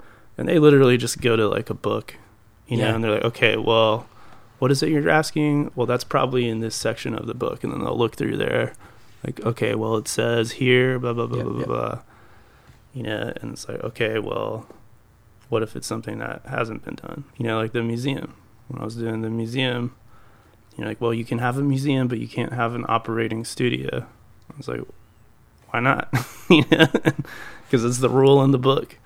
So they were saying that it falls under signage. So it has to be like a specific, you know, percentage of the square footage of the building itself, you know. And that was that was kind of the rule they give, and then they're like, well, and we'll have to approve it. So you have to submit something, and as long as it meets that requirement underneath there. So they're just like reading this manual, but somebody up there surely can be like, hey, Absolutely. you know, like, don't worry about it. I don't know. Conditional use. Yeah. Find out some way that you make it scratch their back or whatever they want. Yeah. And what I mean by that is that maybe they want a first in flight mural. Yeah. Maybe they want, you know, maybe they want to say in the subject matter. Yeah. And they want to know that when they issue this, that it's a conditional clause, that you're letting them know that you're not going to go put up like a orangutan with a banana shooting out of a thumb. Yeah. You know, like, which I get, you know. Yeah. So, but yeah, I think a lawyer, business owner, Yeah. surrounding businesses, Mm-hmm. people who are directly affected by it, Yeah. and yeah, ask for a signage variance or conditional use. Yeah. I think it's doable. I think so too. And once you do one, yeah. you start setting a precedent. Yeah. Well, that's kind of what happened, you know, with the one I did at Mhm. Slancha. You know, and I'm glad that somebody else did something, you know, because now at least you see something when you drive down there. And then I also contacted they have that huge parking deck by like Slice of Life. Mm-hmm. Because I saw like in Raleigh, some artist, not even a North Carolina artist, like they gave him some big on it, but they were like these anchored tapestries or like vinyl something, and covered this parking lot, you know, to give it some kind of effect, and they added lighting and stuff. So dude got like, you know, a bunch of money to come design and I guess install this thing. Not from North Carolina, but Raleigh's doing it, you know. So I contacted the woman because I think the parking deck is managed by, I like went online and like I was doing it with another trying to do it with another artist, but I like found the parking deck, who owns it, who manages it. I like contacted them, said, hey, what's up with this? They sent me like, well, we manage it and we built it, but we like it's owned by the city. So they're like, there's a liaison between our company and the city. You need to talk to that guy. So I contacted that guy. I was like, hey, what about like painting something up here? And I like, kind of left it. He didn't say no, but he said like, well, we've like looked into it and thought about it, but the logistics of painting it, because you wouldn't, that big one right where you like pull into the parking deck.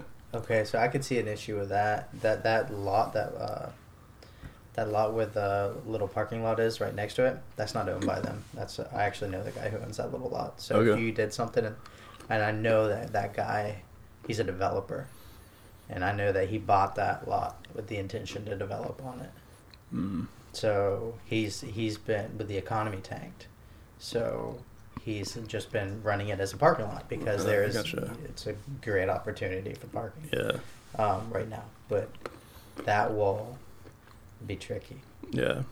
I mean, yeah, but that's where you'd have to like get his permission to hopefully get a lift on there. And then Well, he might build over it is the thing I'm nervous Oh, about. yeah. And then he could, from the city's point of view, then try to sell air rights, yeah, and or lease air rights, and that's a freaking just yeah. cash. But even so, I guzzler. mean, art gets painted over all the True. time, and it, like until it happens, like something could go there. You're right. But their concern, at that when I got that email was that it's going to be hard. We don't know how to pay for it, and then that we're worried about repainting and maintenance of it.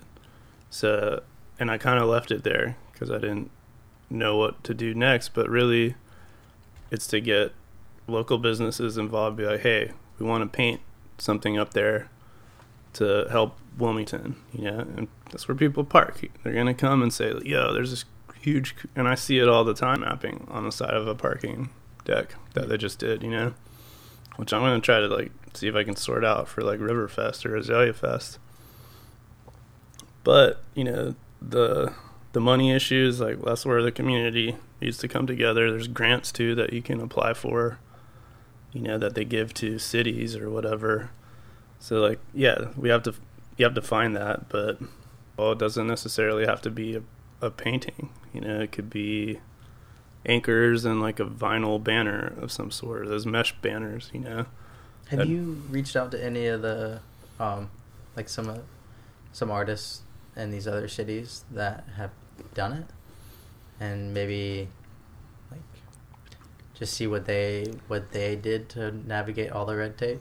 No, but what I've kind of noticed, when I see it, it's like a group, usually, where they, like there's a big one, it's called Powwow, and they have a bunch like from around the world actually, bring them there, like set them up with a wall somewhere, and then just like have them go. But I think this organization like gets the money, finds the spaces, talks to the city, like orchestrates all that, and then bring the artists in and let them like do their thing, So I think that's kind of what it would take, but you need like players in the game, which I think would be like a business owner of some sort.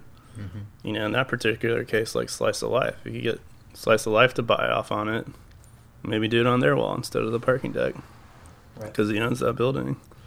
So, but it's like getting those right people, and doing it as like a united. It's just gonna take a couple more players and like people that believe in it, and I just haven't like. Seems like you're on the right path. Yeah. And the red tape's to be expected. You're dealing with governments, city governments. Yeah, always. I mean, even like outside of art, if you were a independent developer, and you're trying to build an apartment building in a place that's never had an apartment building built before, the group from New York that's developed hundreds of apartment buildings, even if you have the money to do it, even if you had the money to do it, the group that has done it tons of times before is definitely gonna have a much easier time than the guy getting started. Yeah. It's just It's kind part of fun the though, journey. man. Yeah. Like going in there now, like I don't know. I was talking to my friend Matt, because he's having to navigate the political world, in regards to cannabis. Absolutely. And I think so many people get intimidated by it, and like even artists, I don't want to go up to City Hall and like present that. I just want to make art, but that's what it takes, and you can't like let that intimidate you because, they're just following rules, but the rules can always be like rewritten or, reinterpreted, and They do it all the time. yeah. So I think it's more just like, I think that's a big barrier though for people in general. Something like for this Cuba show that, I interviewed some people there in Cuba. It was communist, but I really found out that like you have some people that just accept it. Like, man, it's really hard, but it's just the system that we have, which happens here too. Like people are just like, well, it's just what it is, and there's nothing I can do about it. But then you have the other people, like the go-getters, the hooks survive, because they can't survive off of what they're given by their government. So they like find all their side hustles, find ways to make money to like sell you cigars on the street, but like whatever they have to do that. And they might go to jail. Like there's a risk of that, but you find people that aren't intimidated by like authority, because so many people just like, oh, those are the rules, I'm not going to do it. And those are really old people, those are really young people, but then you have the ones that like, well, if it's brand new and it's something different, it's going to be scary. It might be really like who I like to end up being around, because and it's been helpful for me, especially with art. It's like you don't make art for everybody. Not everybody's gonna like it. Take somebody like Elon Musk, for example. Yeah. I mean, everything he's done, he's operating in the space of, am I allowed to do it? Yeah. I mean, PayPal. Yeah. They just decided to go with it. I mean, you're talking about messing with the financial industry. Yeah.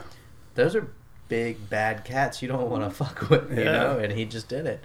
It's for a new model that's road safe. Getting it capable for you to have a car that drives itself down the road. Yeah. Can you imagine if he actually spent all the time waiting on the red tape? Yeah. We wouldn't have any of the advancement that would be ethical about it. Yeah. 100%. But sometimes a risk has to be taken. Yeah. And that's what I find is just, I think, maybe that's part of education, and we're not really taught that. We're taught to follow rules because that's how we're controlled. But sometimes it's like, just because you fail one test in your whole grade and maybe your whole high school career, college career, because you go off the GPA, you're totally tanked, and like that fear of failure is so stifling to creativity. Didn't at all, and figured it out by the end. Yeah, that's somebody capable of learning. Yeah, and I think too this, you probably do. That's like, in a sense, the standardized education, and I don't know if I necessarily get on board the camp of thought that it's purposeful, like oppression, or if it's just that like we're a misguided. Yeah. Because it's easier to grade. I mean, come on. Think about a system where you have to then now grade where you're not standardized and you're not doing these, then you're trying to educate all these people, what's the solution? Struggle in school, and it's not because they're, I can't remember how it goes, but there's like intelligence, somebody can be like maybe not book smart or something like that, but they're very street smart, they're very like, they have a different type of intelligence.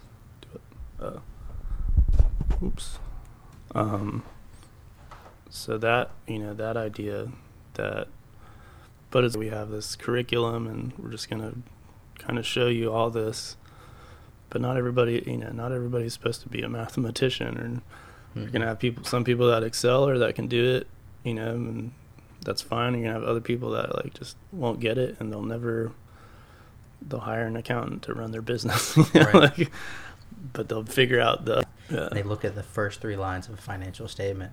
Everything else that the accountant does and spends all their time doing doesn't matter to them. They never look at it. They look at those top 3 lines of that financial statement, and they make the entire basis of their decisions off of that, and they do great. Yeah,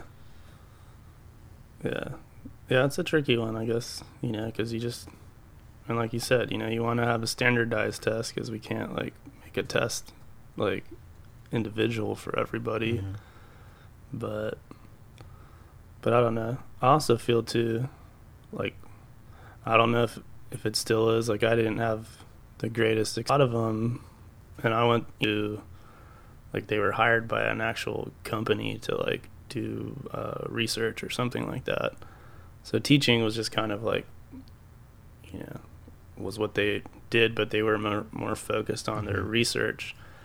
And I did see, like, when students got involved and were able to happen, because they were challenged to think, but in the classroom setting, like, I didn't really have a lot of teaching, and that's what I, maybe I saw it in like movies or something, but that you go to college to like learn how to think, to question things, to figure out how to like, come up with different solutions.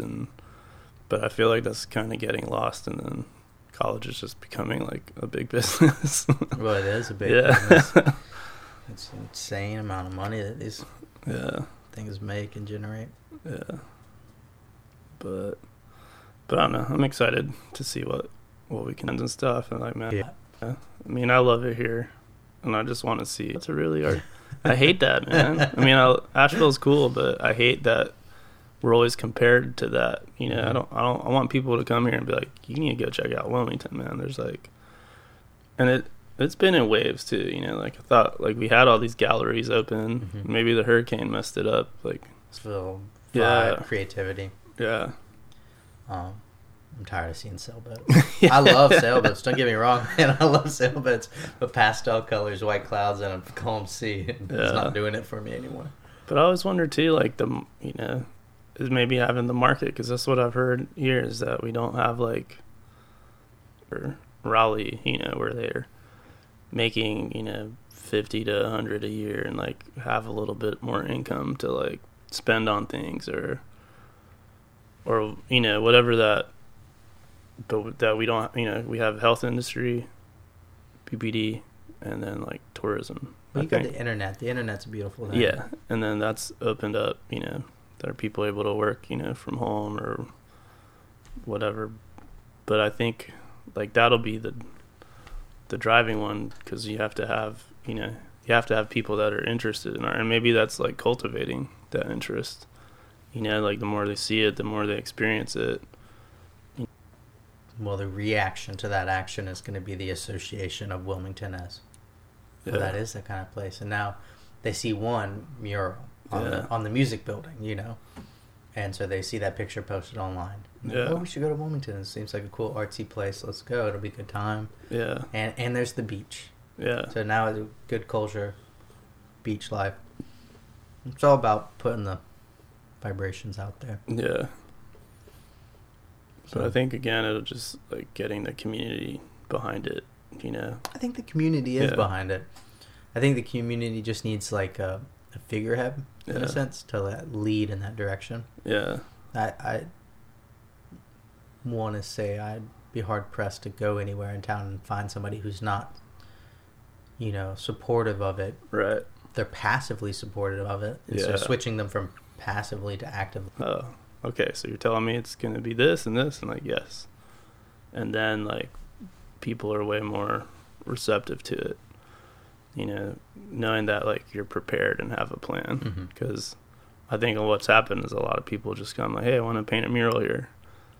Like, well, what are you going to paint? Like, how are you going to do it? Well, that's the cool thing with your mock-ups. Yeah. So I was able to left the other job because they asked you to figure out how much it was going to cost. But that's where I've learned to like leverage your friends, because I have friends that are construction estimators and do painting. I'm like, well, how much is it going to be to cover that much? Get it nice and clean, like put all the mortar and the brick. Like you probably want to prime it first because the brick's going to soak up the paint. Those are like all things I didn't know. Think about, dang. Yeah. So Dang. It's a lot of work. yeah, and that, you know, I was just like gonna go at it and paint it. Just wasn't aware of, but these guys are, you know, they're with the construction background, so that was kind of cool, you know, and just learning by doing, sort of. But I'm excited to want to do some projection stuff downtown. I think like a light festival of some sort would be really cool. I can see that happening first. Yeah, I could really see the city getting behind that. yeah, but I don't even know like totally where to do one, but it'd be cool to get like multiple stage parking deck, maybe one, but Battleship. yeah. I actually talked to a dude with the Battleship.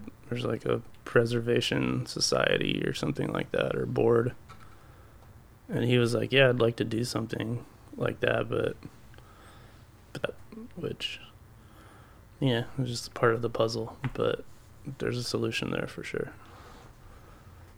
But I'll just start small, which is what you've seen, and hopefully build up to that bigger thing. But I'd love to see, like, yeah, man, people coming and like just having a thriving art scene here. I mean, we do sort of, but just to make it, just moving here to make awesome art.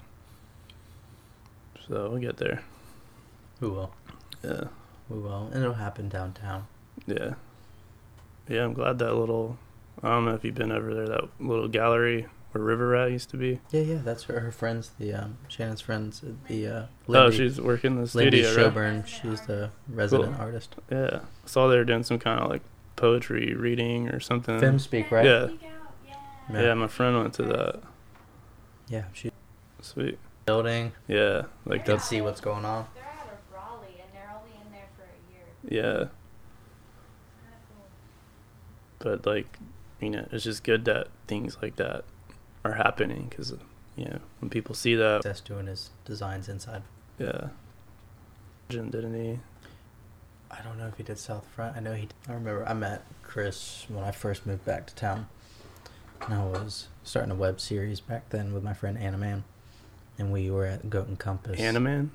Anna Man. Oh. Yeah. That was the whole name, Animan. Yeah. That was a cool name. And a songwriter, like, Yeah. and I mean lyrical content storyteller.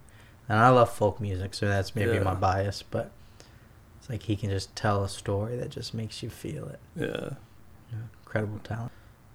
He came, a friend of mine, and like we did a little sunset concert up there. It was really cool. Yeah. But yeah, he's super talented, man. He's Very a cool talented voice. guy. Great passion too. Yeah. Had an opera singer one day up there. This chick was like pretty young, and I don't remember where she was from, but she was like headed off to Italy to go like do opera or practice opera at school or something. And somehow we met her at the pub and like brought her up, and she just like sang this opera like right at the sunset there. It just needs to there somehow. I just have to be like discreet. I used to go like drink up there.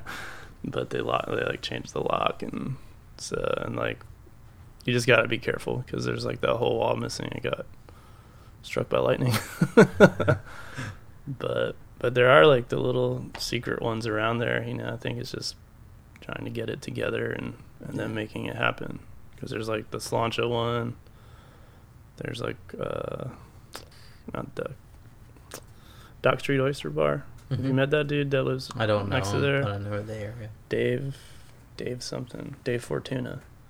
He's a crazy dude, man. But he lives like, and I haven't been in there. I've seen pictures. It looks like lavish decorations, you know. But he has this beauty, like you know.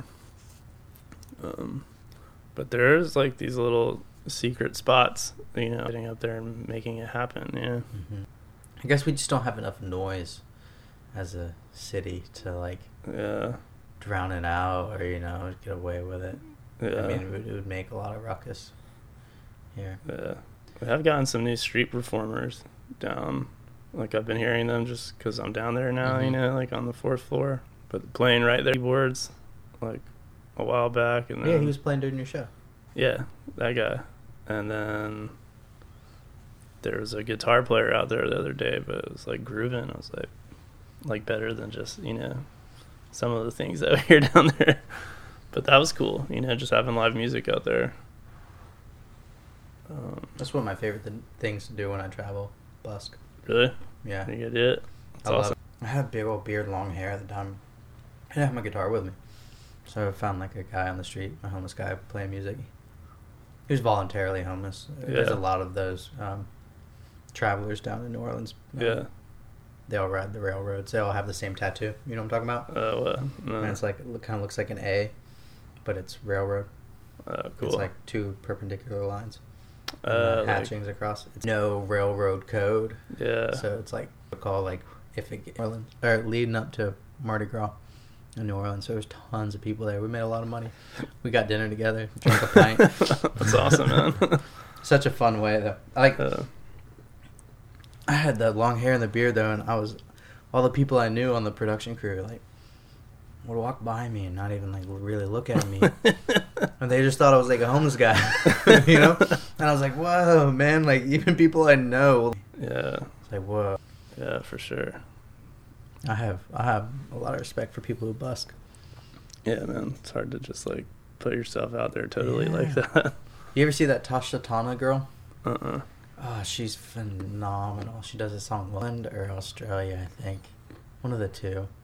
And she had an internet video. It had a video go viral of her playing one of her songs, with a loop station. Oh, cool. She's got stuff propped up on like a fruit crate or something like that. Be worth going to. Like, even if you don't go in, just like hang out. Yeah, to listen to it. Yeah. Sometimes I prefer that, honestly, to go to, and I just sit outside. Yeah. And just like in the gazebo and just like lay out, especially in the summertime, just lay out. Yeah. Calming. Yeah.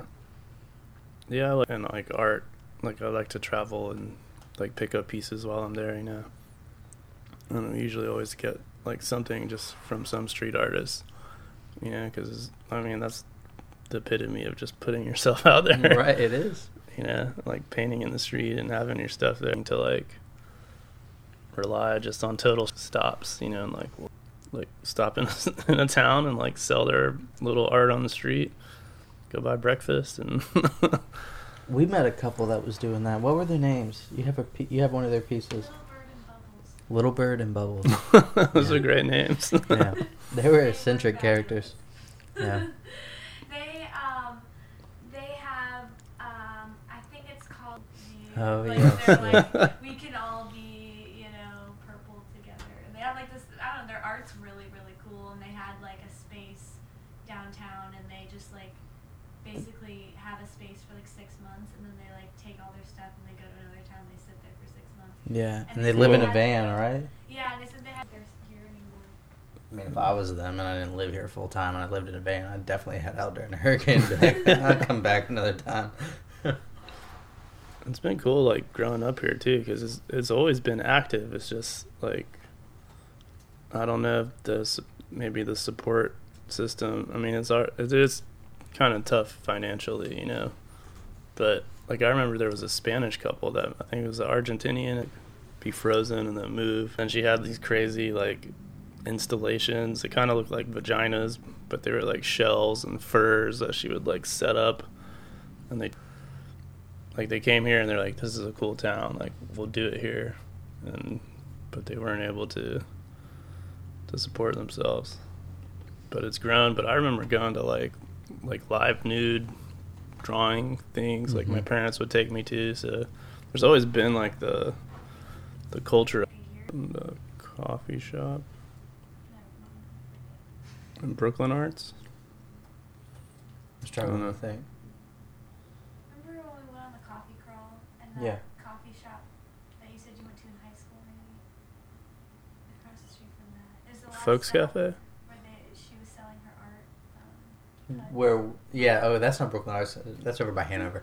Like talking about- Wabi Sabi? She's talking about, yeah, you're talking about over by what? Did you go to that nude show that they did? I think that's what That was crazy, man. These weird mannequins like down here. You're like, and- oh, I know you. Yeah, and then like I walked in, I was like, oh, there's like mannequins like together there, and then realized he's like, he used to be, I don't know if he still is, he was like he would deliver the mail. He was like a postman. Oh, yeah. Yeah, Jamie and Robin. Yeah. Do you know them? And they were just Big like beard. Yeah. Yeah, I know him. Yeah, and he's like You know his self-proclaimed nudist, Mm-hmm. and I was like, damn, you guys are just like totally naked on the floor in front of all these people. But it was cool. Yeah. Then having like those nude, models just like standing there. I've seen him go to like concerts wearing his old uniform. I don't know if he still wears it or not. Yeah, and I think like Saint looks like something even though it's not. I was like, you're crazy, man.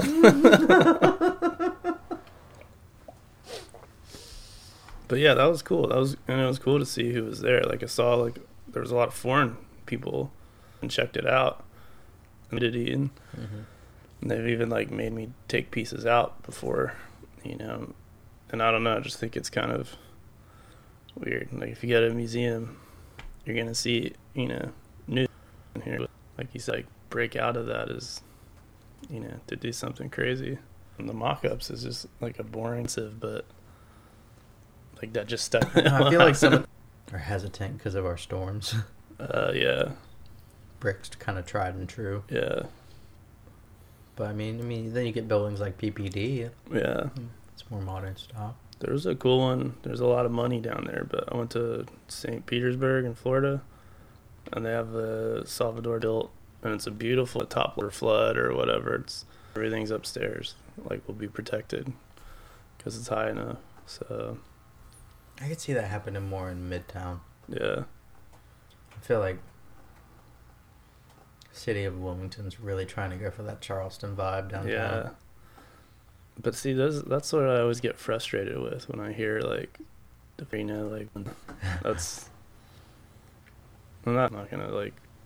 You got to keep progressing, and pushing the envelope a little bit. Just be a little crazy. Yeah. Do you mind adjusting the mic up a little bit? I can help you out with it. Yeah, I think it likes to tilt over time.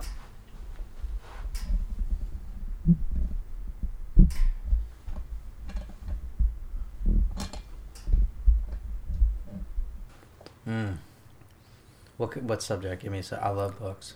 I don't know. I guess personal development. That's what I've been into lately.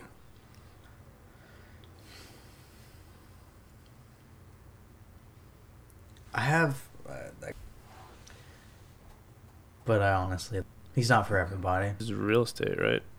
Oh, really? That was like in the hospital for getting beat up and stuff. Like had hit rock bottom. Damn. And didn't come from really. I mean, like lower middle situation. Obviously, he has his few privileges. But I like his stuff. It's simple. Yeah. It's really simple, and it's not brilliant. But I don't think success is brilliant either. I think it is really simple. Yeah. So I like that about his stuff. Can't go wrong with Napoleon Hill. Yeah. I love Napoleon Hill's Outwitting the Devil. It's a book written in a and the devil, they talk about the things in our life that propagate negativity and allow that force of self-doubt. Yeah. That's a good one. And I love Dolph DeRoos, another real estate guy. A lot of these self-development people, a lot of new one. Like something that really sticks out to me. Like, I'm gonna jot that down. That's cool. Remember it.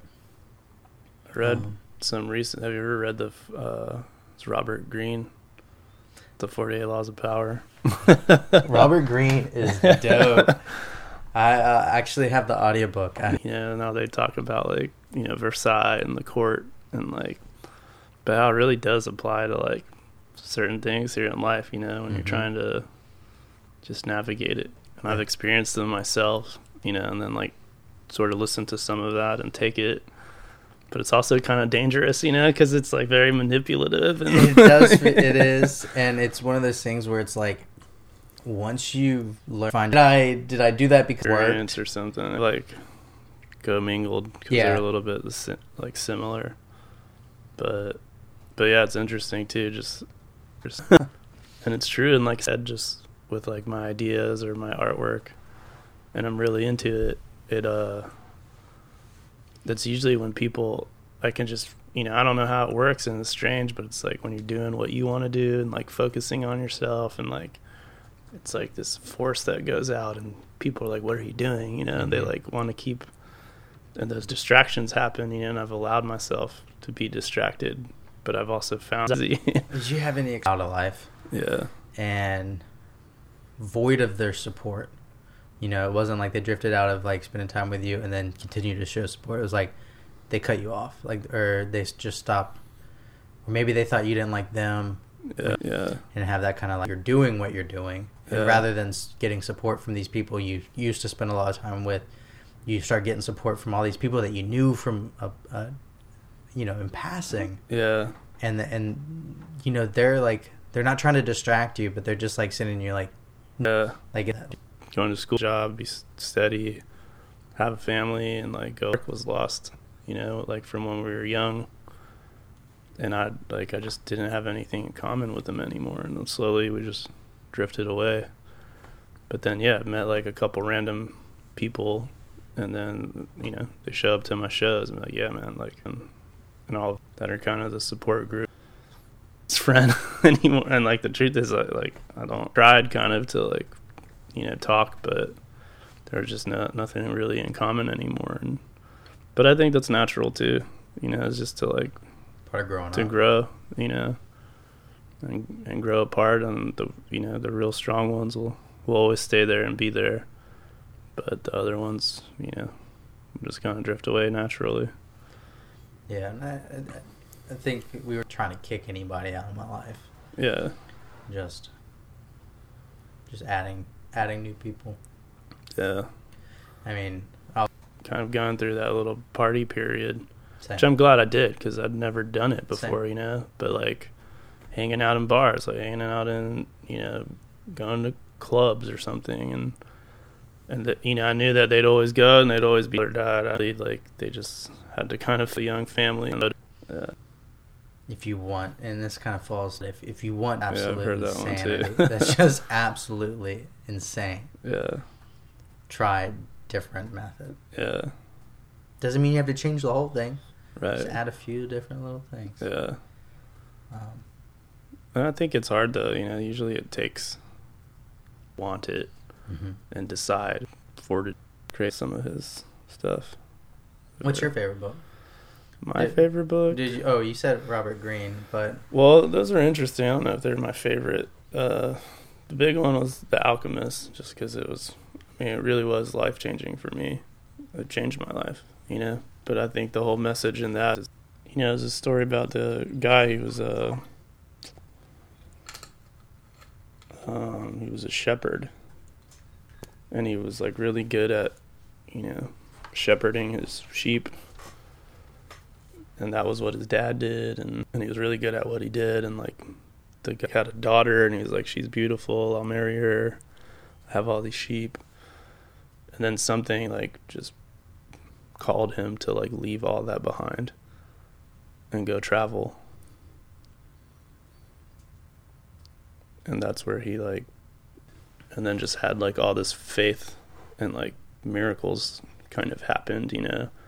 And it talks about there like being signs, you know, in your life that you're on the right path, or that people will come into your life, you know, and like reaffirm that you're doing, you know, you're doing what you're supposed to be doing.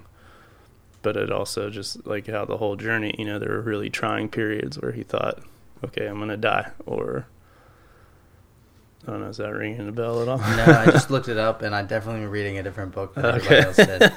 It's following, and you meet people, and it is and really a lot, like, you know, maybe financially. Yeah. So there was just like so much packed in there, and it's not even a big book. Like I just read it on the way home, and I was like, no, yeah. It reminds me of a similar short read, Richard Bach.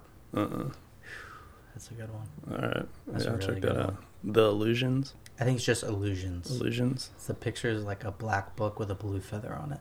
Oh, cool. It's old. It has to do with picturing your future. Yeah. What you want, and a lot. If you want to own a Lamborghini, but you picture yourself, and I'm just using it as an example. You picture the car. Well, you're gonna see them on the road. Yeah. You're gonna go to car shows maybe and see them. Self. Yeah. owning that to me has stuck with me forever.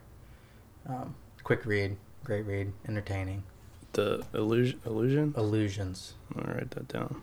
Yeah, I don't know where you'd get it. Maybe, Richard Bach, Bach. B-A-C-H. Do you know what kind of car Ronald McDonald drives? No. A Lamborghini. How would you use that one? Somewhere, and it like flipped the script for me because I was just like, oh, it's just a fast food. But yeah, they own like prime real estate and like all over the world. Yeah. A lot of the best fast food chains follow that model. Yeah. Chick-fil-A is one. Yeah. Did you know that? Really? Yeah. I didn't know. He got really good at that.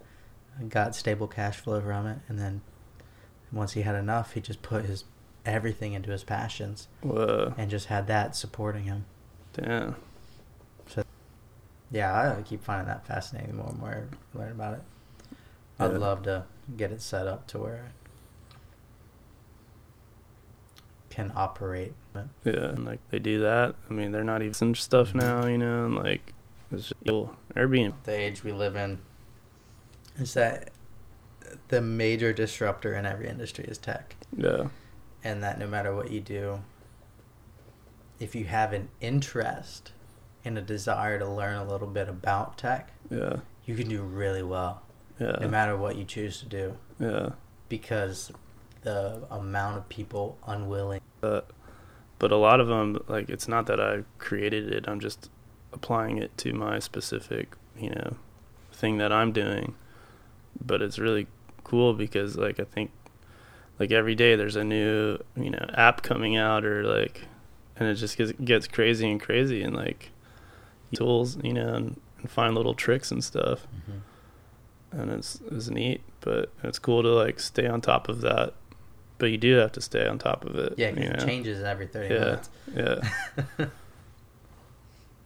But I like, yeah. I mean, that's what I try to incorporate into my work, you know, just to keep it fresh. That's the thing I love about the projection mapping. Yeah. I think that's awesome. I don't know how well here, but that it starts becoming, I mean, when you look at, like, movies from the future or about the future, you know, like, they usually have, like, projected things and holograms and all that stuff. So I don't know how yet, like, I'll do that, but envision that, like, projected experience. Get into that a little bit because they have now, like, stuff and, like, it comes alive, you know, or, like, I've seen some even, like, they're putting them, they're, like, mapping them, like, to actual coordinates, like, in the real world. And you go to this place and there's, like, a huge floating sculpture that you can perceive through your phone. You know, you don't see it in real life. You could have, like, painted on the ground where your feet go and say, stand here and hold up your phone. Yeah. Yeah. And that's, like, you know, kind of an interesting idea because maybe, yeah, we'll never be allowed to paint murals, but here you go. But maybe just, hey, download this app and go stand there and, like, you'll see something crazy. Yeah. And, like, people are, like, walking into these random establishments. Like, I remember, you know, through their phone, but in the real world. Like, that kind of blew my mind that they were able to do that however they did. So things like that. I don't know. Like, I don't know where that totally will go, but I like the idea. That's a really dark episode. Dynamics, like all the robots they're making. Like, that's straight. Oh, yeah. Like the that. Black Mirror shit. You asked what, are you afraid of this? Machine learning and then abusing things that we're giving machine learning. Yeah. I don't think we're on the level yet where it's an issue, but it's probably not. Yeah. You know. But I just think, like, a machine, you know, it's like metal kill you. Well, logical, then, well, just like there's the positive and finding a way to download ourselves into like some kind of robot that would just live there for, like, even for, like, gravitational purposes, like exploring, like, a bigger of them made, and that's the one that goes out into the world, but they're, like, in their house, like, in a thing, and it's the one that's in the world's, like, the younger version of them. And I think at the end he finally, like, goes on a date, you know, with, like, the real version of him and the real version of the lady he's been seeing. But that's kind of like weird, you know, but totally possible. Already happening. Yeah. It's like even now, people already have it in their, you know, like, And they basically tell me it's just like to hook up. mm-hmm. You know, they're just like, don't like that one, don't like that one, Mhm. this one, go meet. I think people need to be able to give ratings on each other. Yeah. Like, how was your experience with this person? I'm for real. I think that people get like these weird people, but they seem like they have kids and stuff. And so I'm Yeah. just like, man, I'm not gonna do anything to like, even though I had a terrible experience with you, Yeah. I'm not gonna give you a bad rating because I don't want you to like lose your life, just kind of screw you over. Right. But then I learned that if you give somebody like a 2, it doesn't mean that they're not gonna get rides. It means that you won't be paired with that driver again. So nobody else, like, It doesn't affect them long term. Now, if like hundreds of people are doing it, that's going to have an effect on the person. But as far as the algorithm's concerned, it doesn't like just like put a person in suits. It's just going to pair you with those drivers more frequently, or the people of that kind of right. like review. Yeah. Isn't that crazy? That's crazy. It weirds me out too, social media. Like, I had a instance lately, this guy I didn't know very well that I'd met, you know, and I hung out with him one night. You know, and I only knew him for that period of time, you know, which was however long who you are. And then later on that day, somebody that I'd known for a long time, like, post some thing on Facebook about this guy that was like not like saying that he's doing some stuff that he shouldn't be doing, you know. And I was like, holy crap, man, like, I don't know. I was like, I know this guy for a long time, so like, I probably would take his word over you that I just met. Saw this, like, what's up with that? Because like, if you're doing that kind of stuff, like, that's not cool. And then he was just like, nah, man, that was like, it's like, he's totally ruined my reputation, and like, that's not what happened.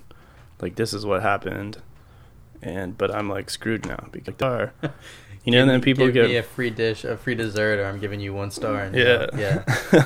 Yeah. So it's like a powerful thing, but it's also, you know, it can be negative.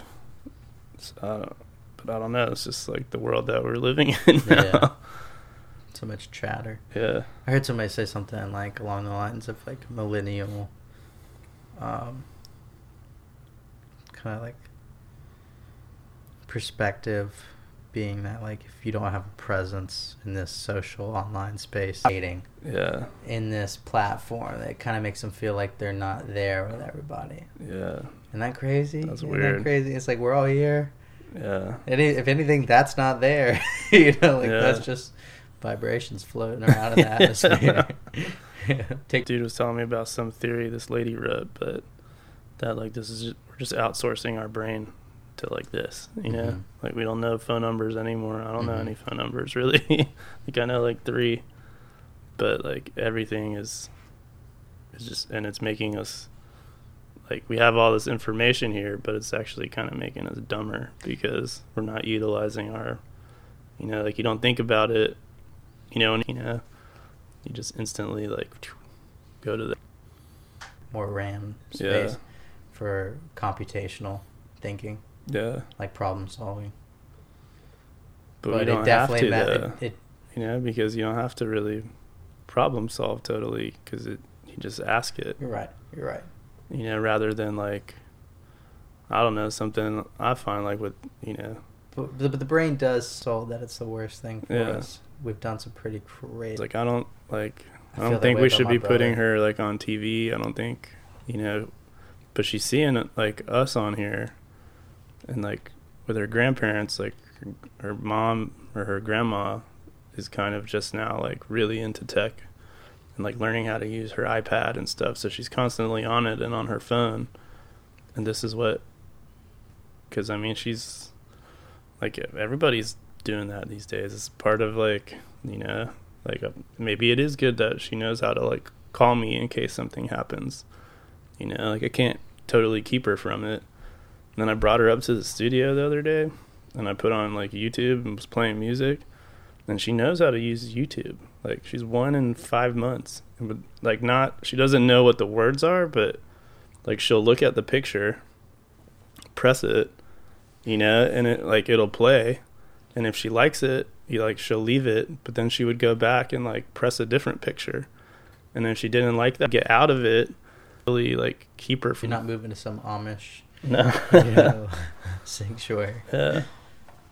You know, at first I was opposed to it, but now it's like, I mean, that's what I do. I use technology for, you know, applications in my life. So why wouldn't she, you know?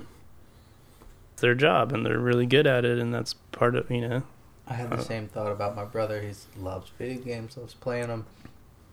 You know, that kind of inner struggle, like, should we be letting him play this many video games? And I'm thinking about it, like, what if he stops playing video games in his teens and becomes an amazing programmer, and you've got the next, you know, developer out of, like, just the computer learning that does happen, and it does. Yeah.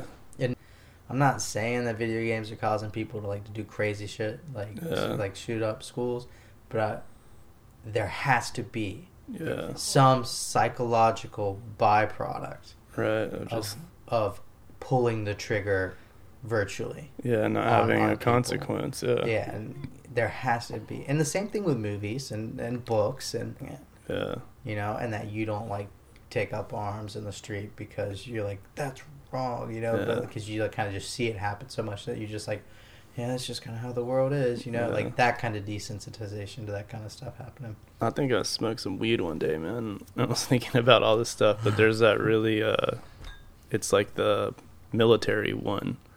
I don't know, it's like Call of Duty that we are trying to build. Yeah, and we're like training them. They're paying us to learn how to do this and like be good at it, and then yeah, you know, like they buy maps. I mean, that's what the military does. Control system that.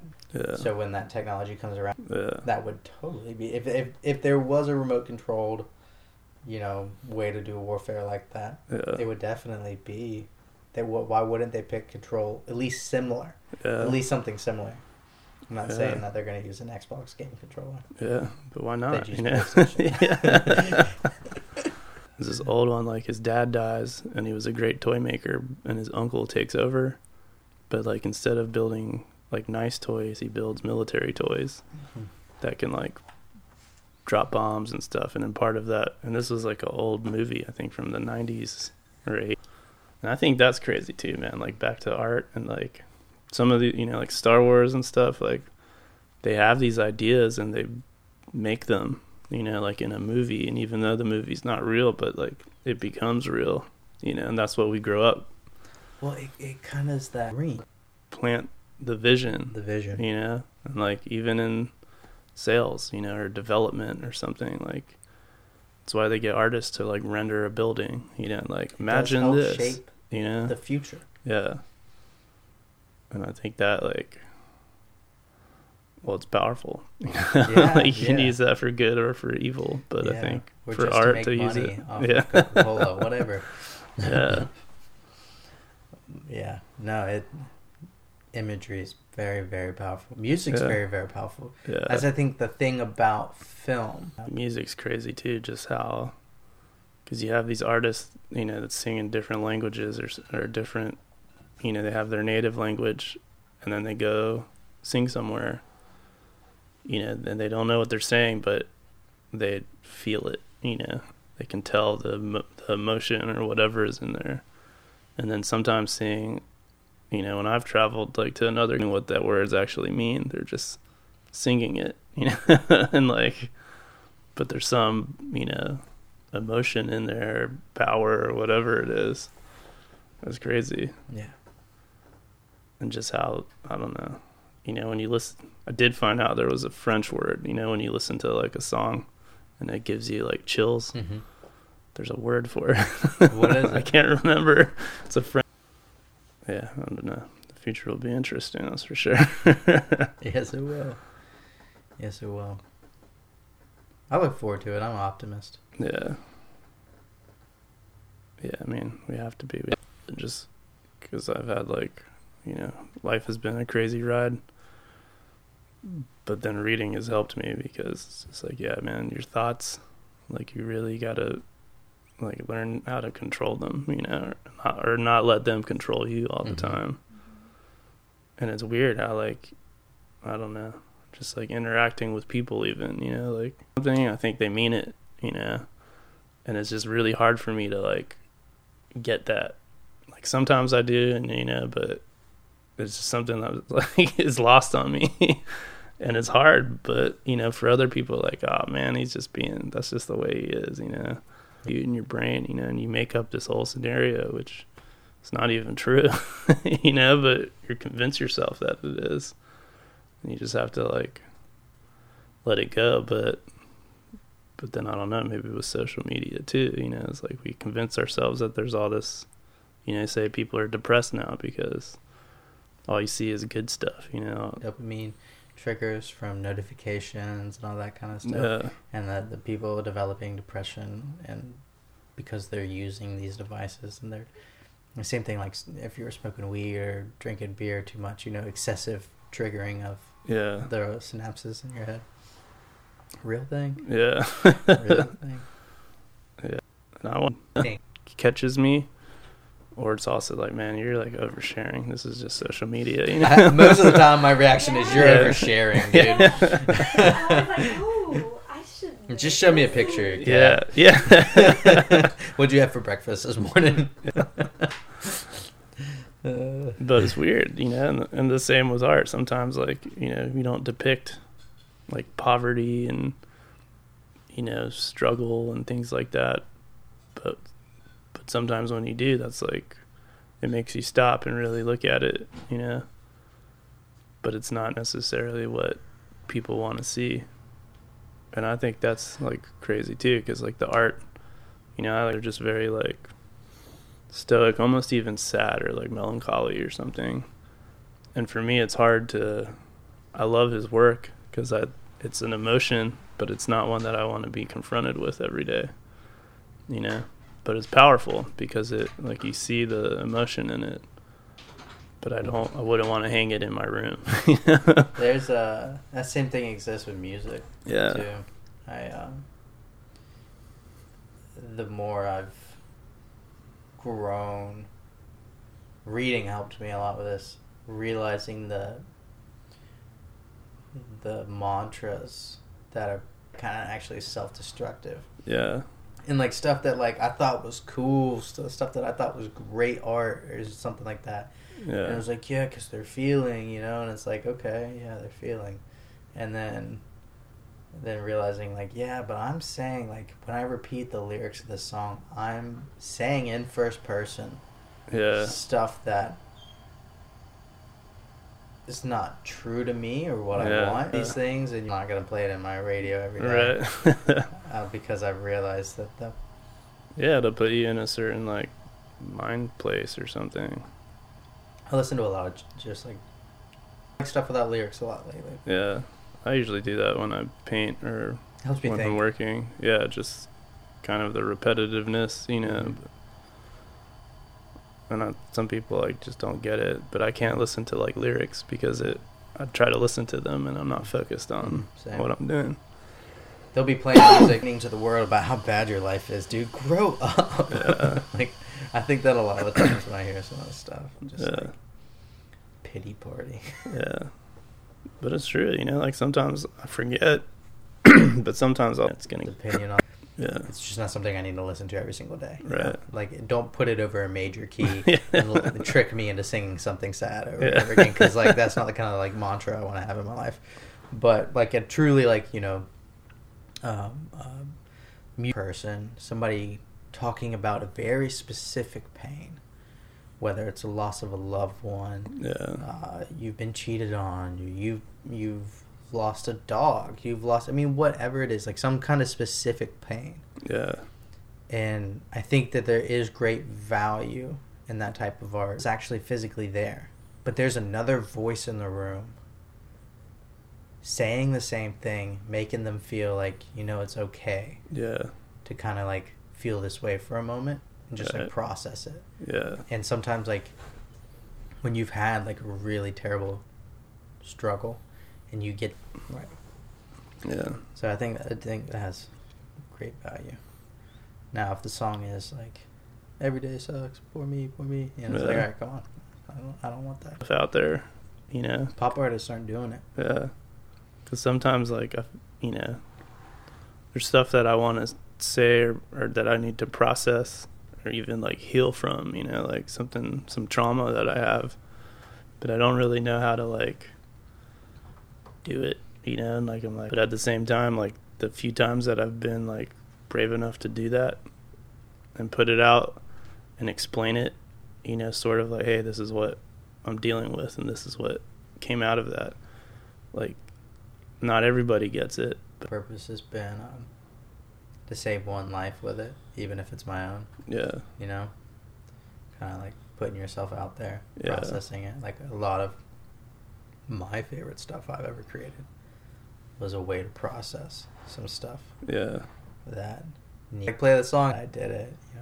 I always feel that's got to be weird for artists in general, like singers, even like Having to sing the same song over again. Can Yeah. you imagine being like Rolling Stones and like you wrote about a girl that you like don't want to think about, and then you have to sing that damn song over For the and rest over of your and life, over man. again because walking into you have to hear those words again. Think about that girl who you just really don't want to think about, or that family member you lost. Yeah. And then too, like, just, like your experiences change and you change and, like you want to go in a different direction, but everybody... Yeah, electric guitar changed the vibe up just enough to get them out of the main conversation. Yeah, it's weird. I feel like it's got to be frustrating too, like still trying to express yourself and people aren't moving past that Stuff I wrote, and I was like, man, I would not have written a song like that today. Yeah. I just would not have done it. Like, musically, lyrically, I just wouldn't do it like that, like knowing what event happened, the song. Find that sometimes like I'll make work and I don't even know why. Sometimes I feel like it's just an idea in the ether that like I pull out and here it is. But then later like come back to it, or like sketches, like old sketches sometimes in sketchbooks, I look through and like, well, I don't know what I was doing, but like I'll find a meaning in it. Like, why did I make this? Like, what compelled me to make this? And I don't know, man. Like, it's something I've just left open-ended, but maybe because they say, sometimes the universe just like gives us things. You're not supposed to know what it is yet. You're just like the vessel for it. Mm-hmm. And more, like, I truly sort of believe that. Like, there's been a couple times where like I was just compelled to like do a certain thing. I don't know why. And like, even when in time and to make it a reality or to make it, and I don't know why, and like some of them still sit with me, but then eventually one day the person comes, and like, I need that, like that one's mine, or like I just keep looking meaning, but I extract like something new from. I remember I used to draw like nudes, like bodies all the time, but I'd never draw the heads.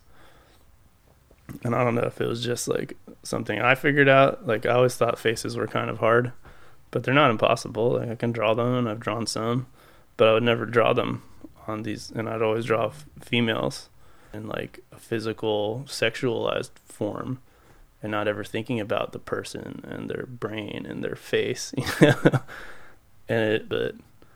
then I really had to like ask myself that, and it was something I wasn't aware of. I was just doing it.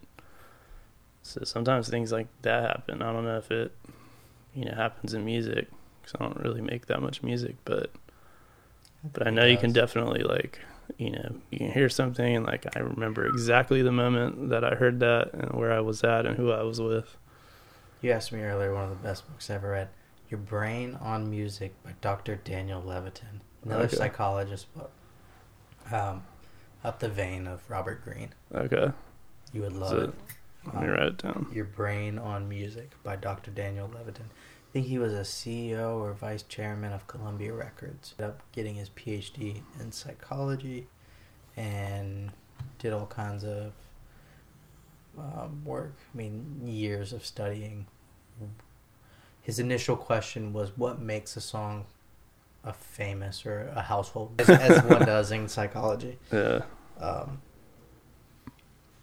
But he talks about the time machine that is the effect that we have for music. And a lot of it, he argues, is that memory isn't tape recorder. It's impressionist. Yeah. It's, difference between a photograph and Monet. Yeah. Experience.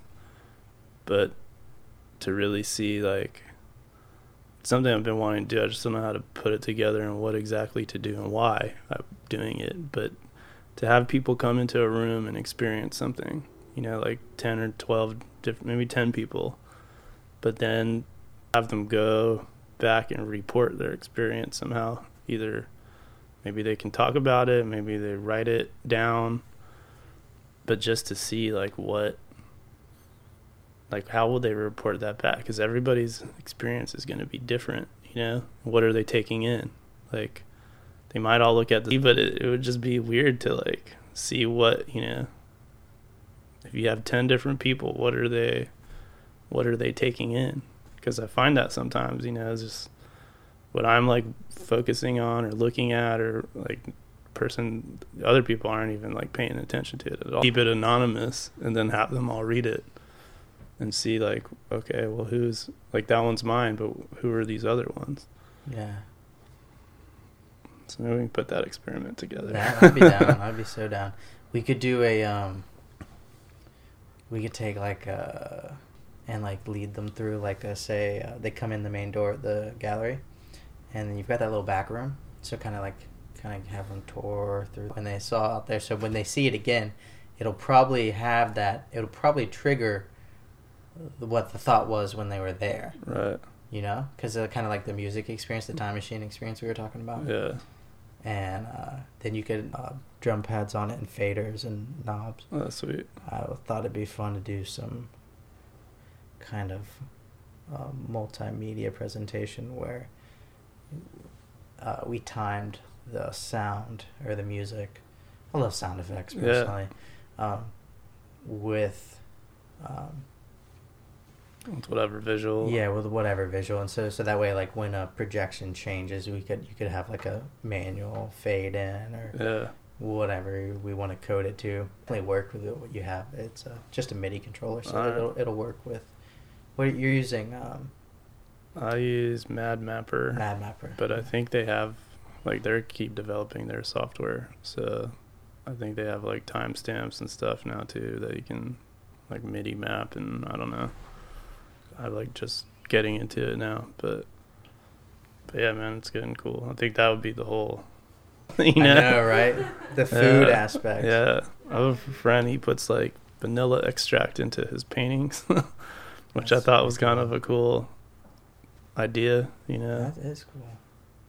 Or I remember my sister telling me her boyfriend would give her a scarf, but he'd spray. Some things that smell good to some people don't. What a fantastic experiment that would be. Yeah. Give everybody a scarf when they show up for the experience walking through, and have everybody scented something differently. Yeah. And so it's a total look of, you have to have an open-minded crowd. Yeah. That would be hilarious. Right? You get one. Mad the whole time. One girl's this is amazing. It smells like coconut and pineapple. I love this art. The other person was I thought the art was okay. Yeah. I couldn't get the stupid stench of it. Because this is where my mom's from, growing up, and they didn't have a good waste management system, so a lot of times people just throw trash in the streets or piss in the street or whatever, so it'd smell like trash kind of, but it reminded me of, that was what I associated with that, so I remember hearing because of the trash smell. But for some reason, I don't, even though it's not a pleasant smell, it makes me think of that, and actually gives me present art, photographs, whatever they are sometimes. And it was my own, thing that I was trying to capture or present, which is weird sometimes, because sometimes it's super personal for me. And they take it, or they'll buy it, but it has nothing to do with what I put into it, you know, it's now like what they're getting from it, which goes to like art is just like a reflection, you know, like of your own feelings, but, you know. And the way that we bond to sight, smell, and sound. So it's like if I went to a rock concert as a kid and I got in the mosh pit for the first time, and instead of having like expose you to it and like, you know, have good memories with your family and listening to it, like you were just, I'm going to branch out today and go try this. Yeah. And like that's the experience you had, and it's not that's the experience everybody has, but that's one you had. Yeah. So when you go listen to rock music, you're gonna be like, no. Yeah. And then when you go to, you know, a reggae concert, you know, so you get like these serotonin flashes in your brain, and you like bond. Because it's the first time the kid ever smoked weed or something like that, and the synapses are firing in his brain. Right. He's met this cute girl, and like he's having just like this wild experience that's unlike anything he's ever had, and he's having the receptors telling him in his brain that it's amazing, it's a great time, and that kid's gonna love reggae music for the rest of his life. What about? But like, if you could map it out for people somehow, you know, What about like one of those little diffusers?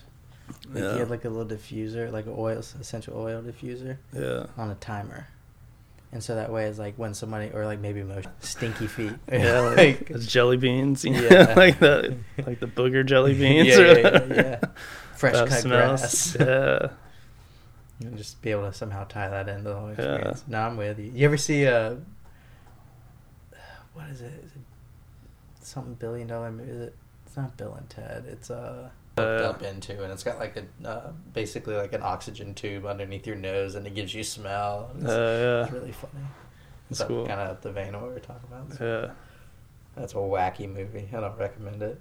I mean, I do, but I don't at the same time. Just in case. If you could ever truly create that sensation, you know, where it's like multi-sensory, like touch, taste, see, like sight, smell, like what you hear, like. That'd be insane, man. Mm-hmm. But then it would just like depend, you know, because like you said, everybody's experience is different. You know, where some people might like fresh cut grass. My dad used to whip me with a belt if I didn't mow the lawn. Kind of experience. It's like, oh man, I didn't mean to throw you back to that. Yeah, but that's what I think is interesting with art, because that's what like sometimes happens. You know, people see something and like, man, and I like try to ask them and it's like, okay, it's, you know, it's a pig in water, what's the big deal? But then the story attached to it was like every day these pig thing, because we can create our own story. But there also might be a story already like attached to it, which I think is like, was crazy. I had this movie idea like about maybe having a piece of artwork, and you just tell the story of the artwork, but throughout its lifetime, which maybe will span multiple human lifetimes, you know. But like beginning with the artist, and like maybe like the family dies and they fight over it or something, you know, and like something dramatic happens, and then it ends up going to this place. Sounds like a great movie. I would watch that. Yeah, but how it would like, you know, how did this artwork affect, and like what were all the stories attached to this singular piece, you know, which happens a lot. Like most of it, get rid of it, I don't want, you know, or like we need to sell this piece, like we're going bankrupt, you know. Like this is grandma's Picasso, let's sell it and like we'll be okay again. But you know, but that came all the way back to like, why did he make it? But it'd be an interesting universe. Like art is still one thing that they can't really regulate, you know. Like they're going to regulate farming, they're going to regulate cannabis production. I mean, people always do it illegally, but like, I mean, they can tell me to take out a nude out of a business office, but they can never tell me like, don't paint nudes, you know. I mean, maybe they could, but they could try. Yeah, but you're still this much, you know. And like, if you paint a flower painting, you have to do it this way. Specify what flower it is. Like, that's not gonna happen, yeah. God, I hope not. But it's weird, like farming. You would think like you could just. We've been doing this for a long time. It's been a good one. It's been really easy. I've had a lot of fun. Cool. There's some good conversation. I'd love to keep doing this with you and have you on many more times. Yeah, man. Sounds good. Maybe before you go, tell everybody what I on Instagram. Right. And then that's also the website name, right? www.bahrii.com. Yeah. I'm about to upload that store. The store? Yeah, the virtual store from the last show. And then... If you had to leave one piece of advice... Where have I seen this? I was like, I know this. And I was like,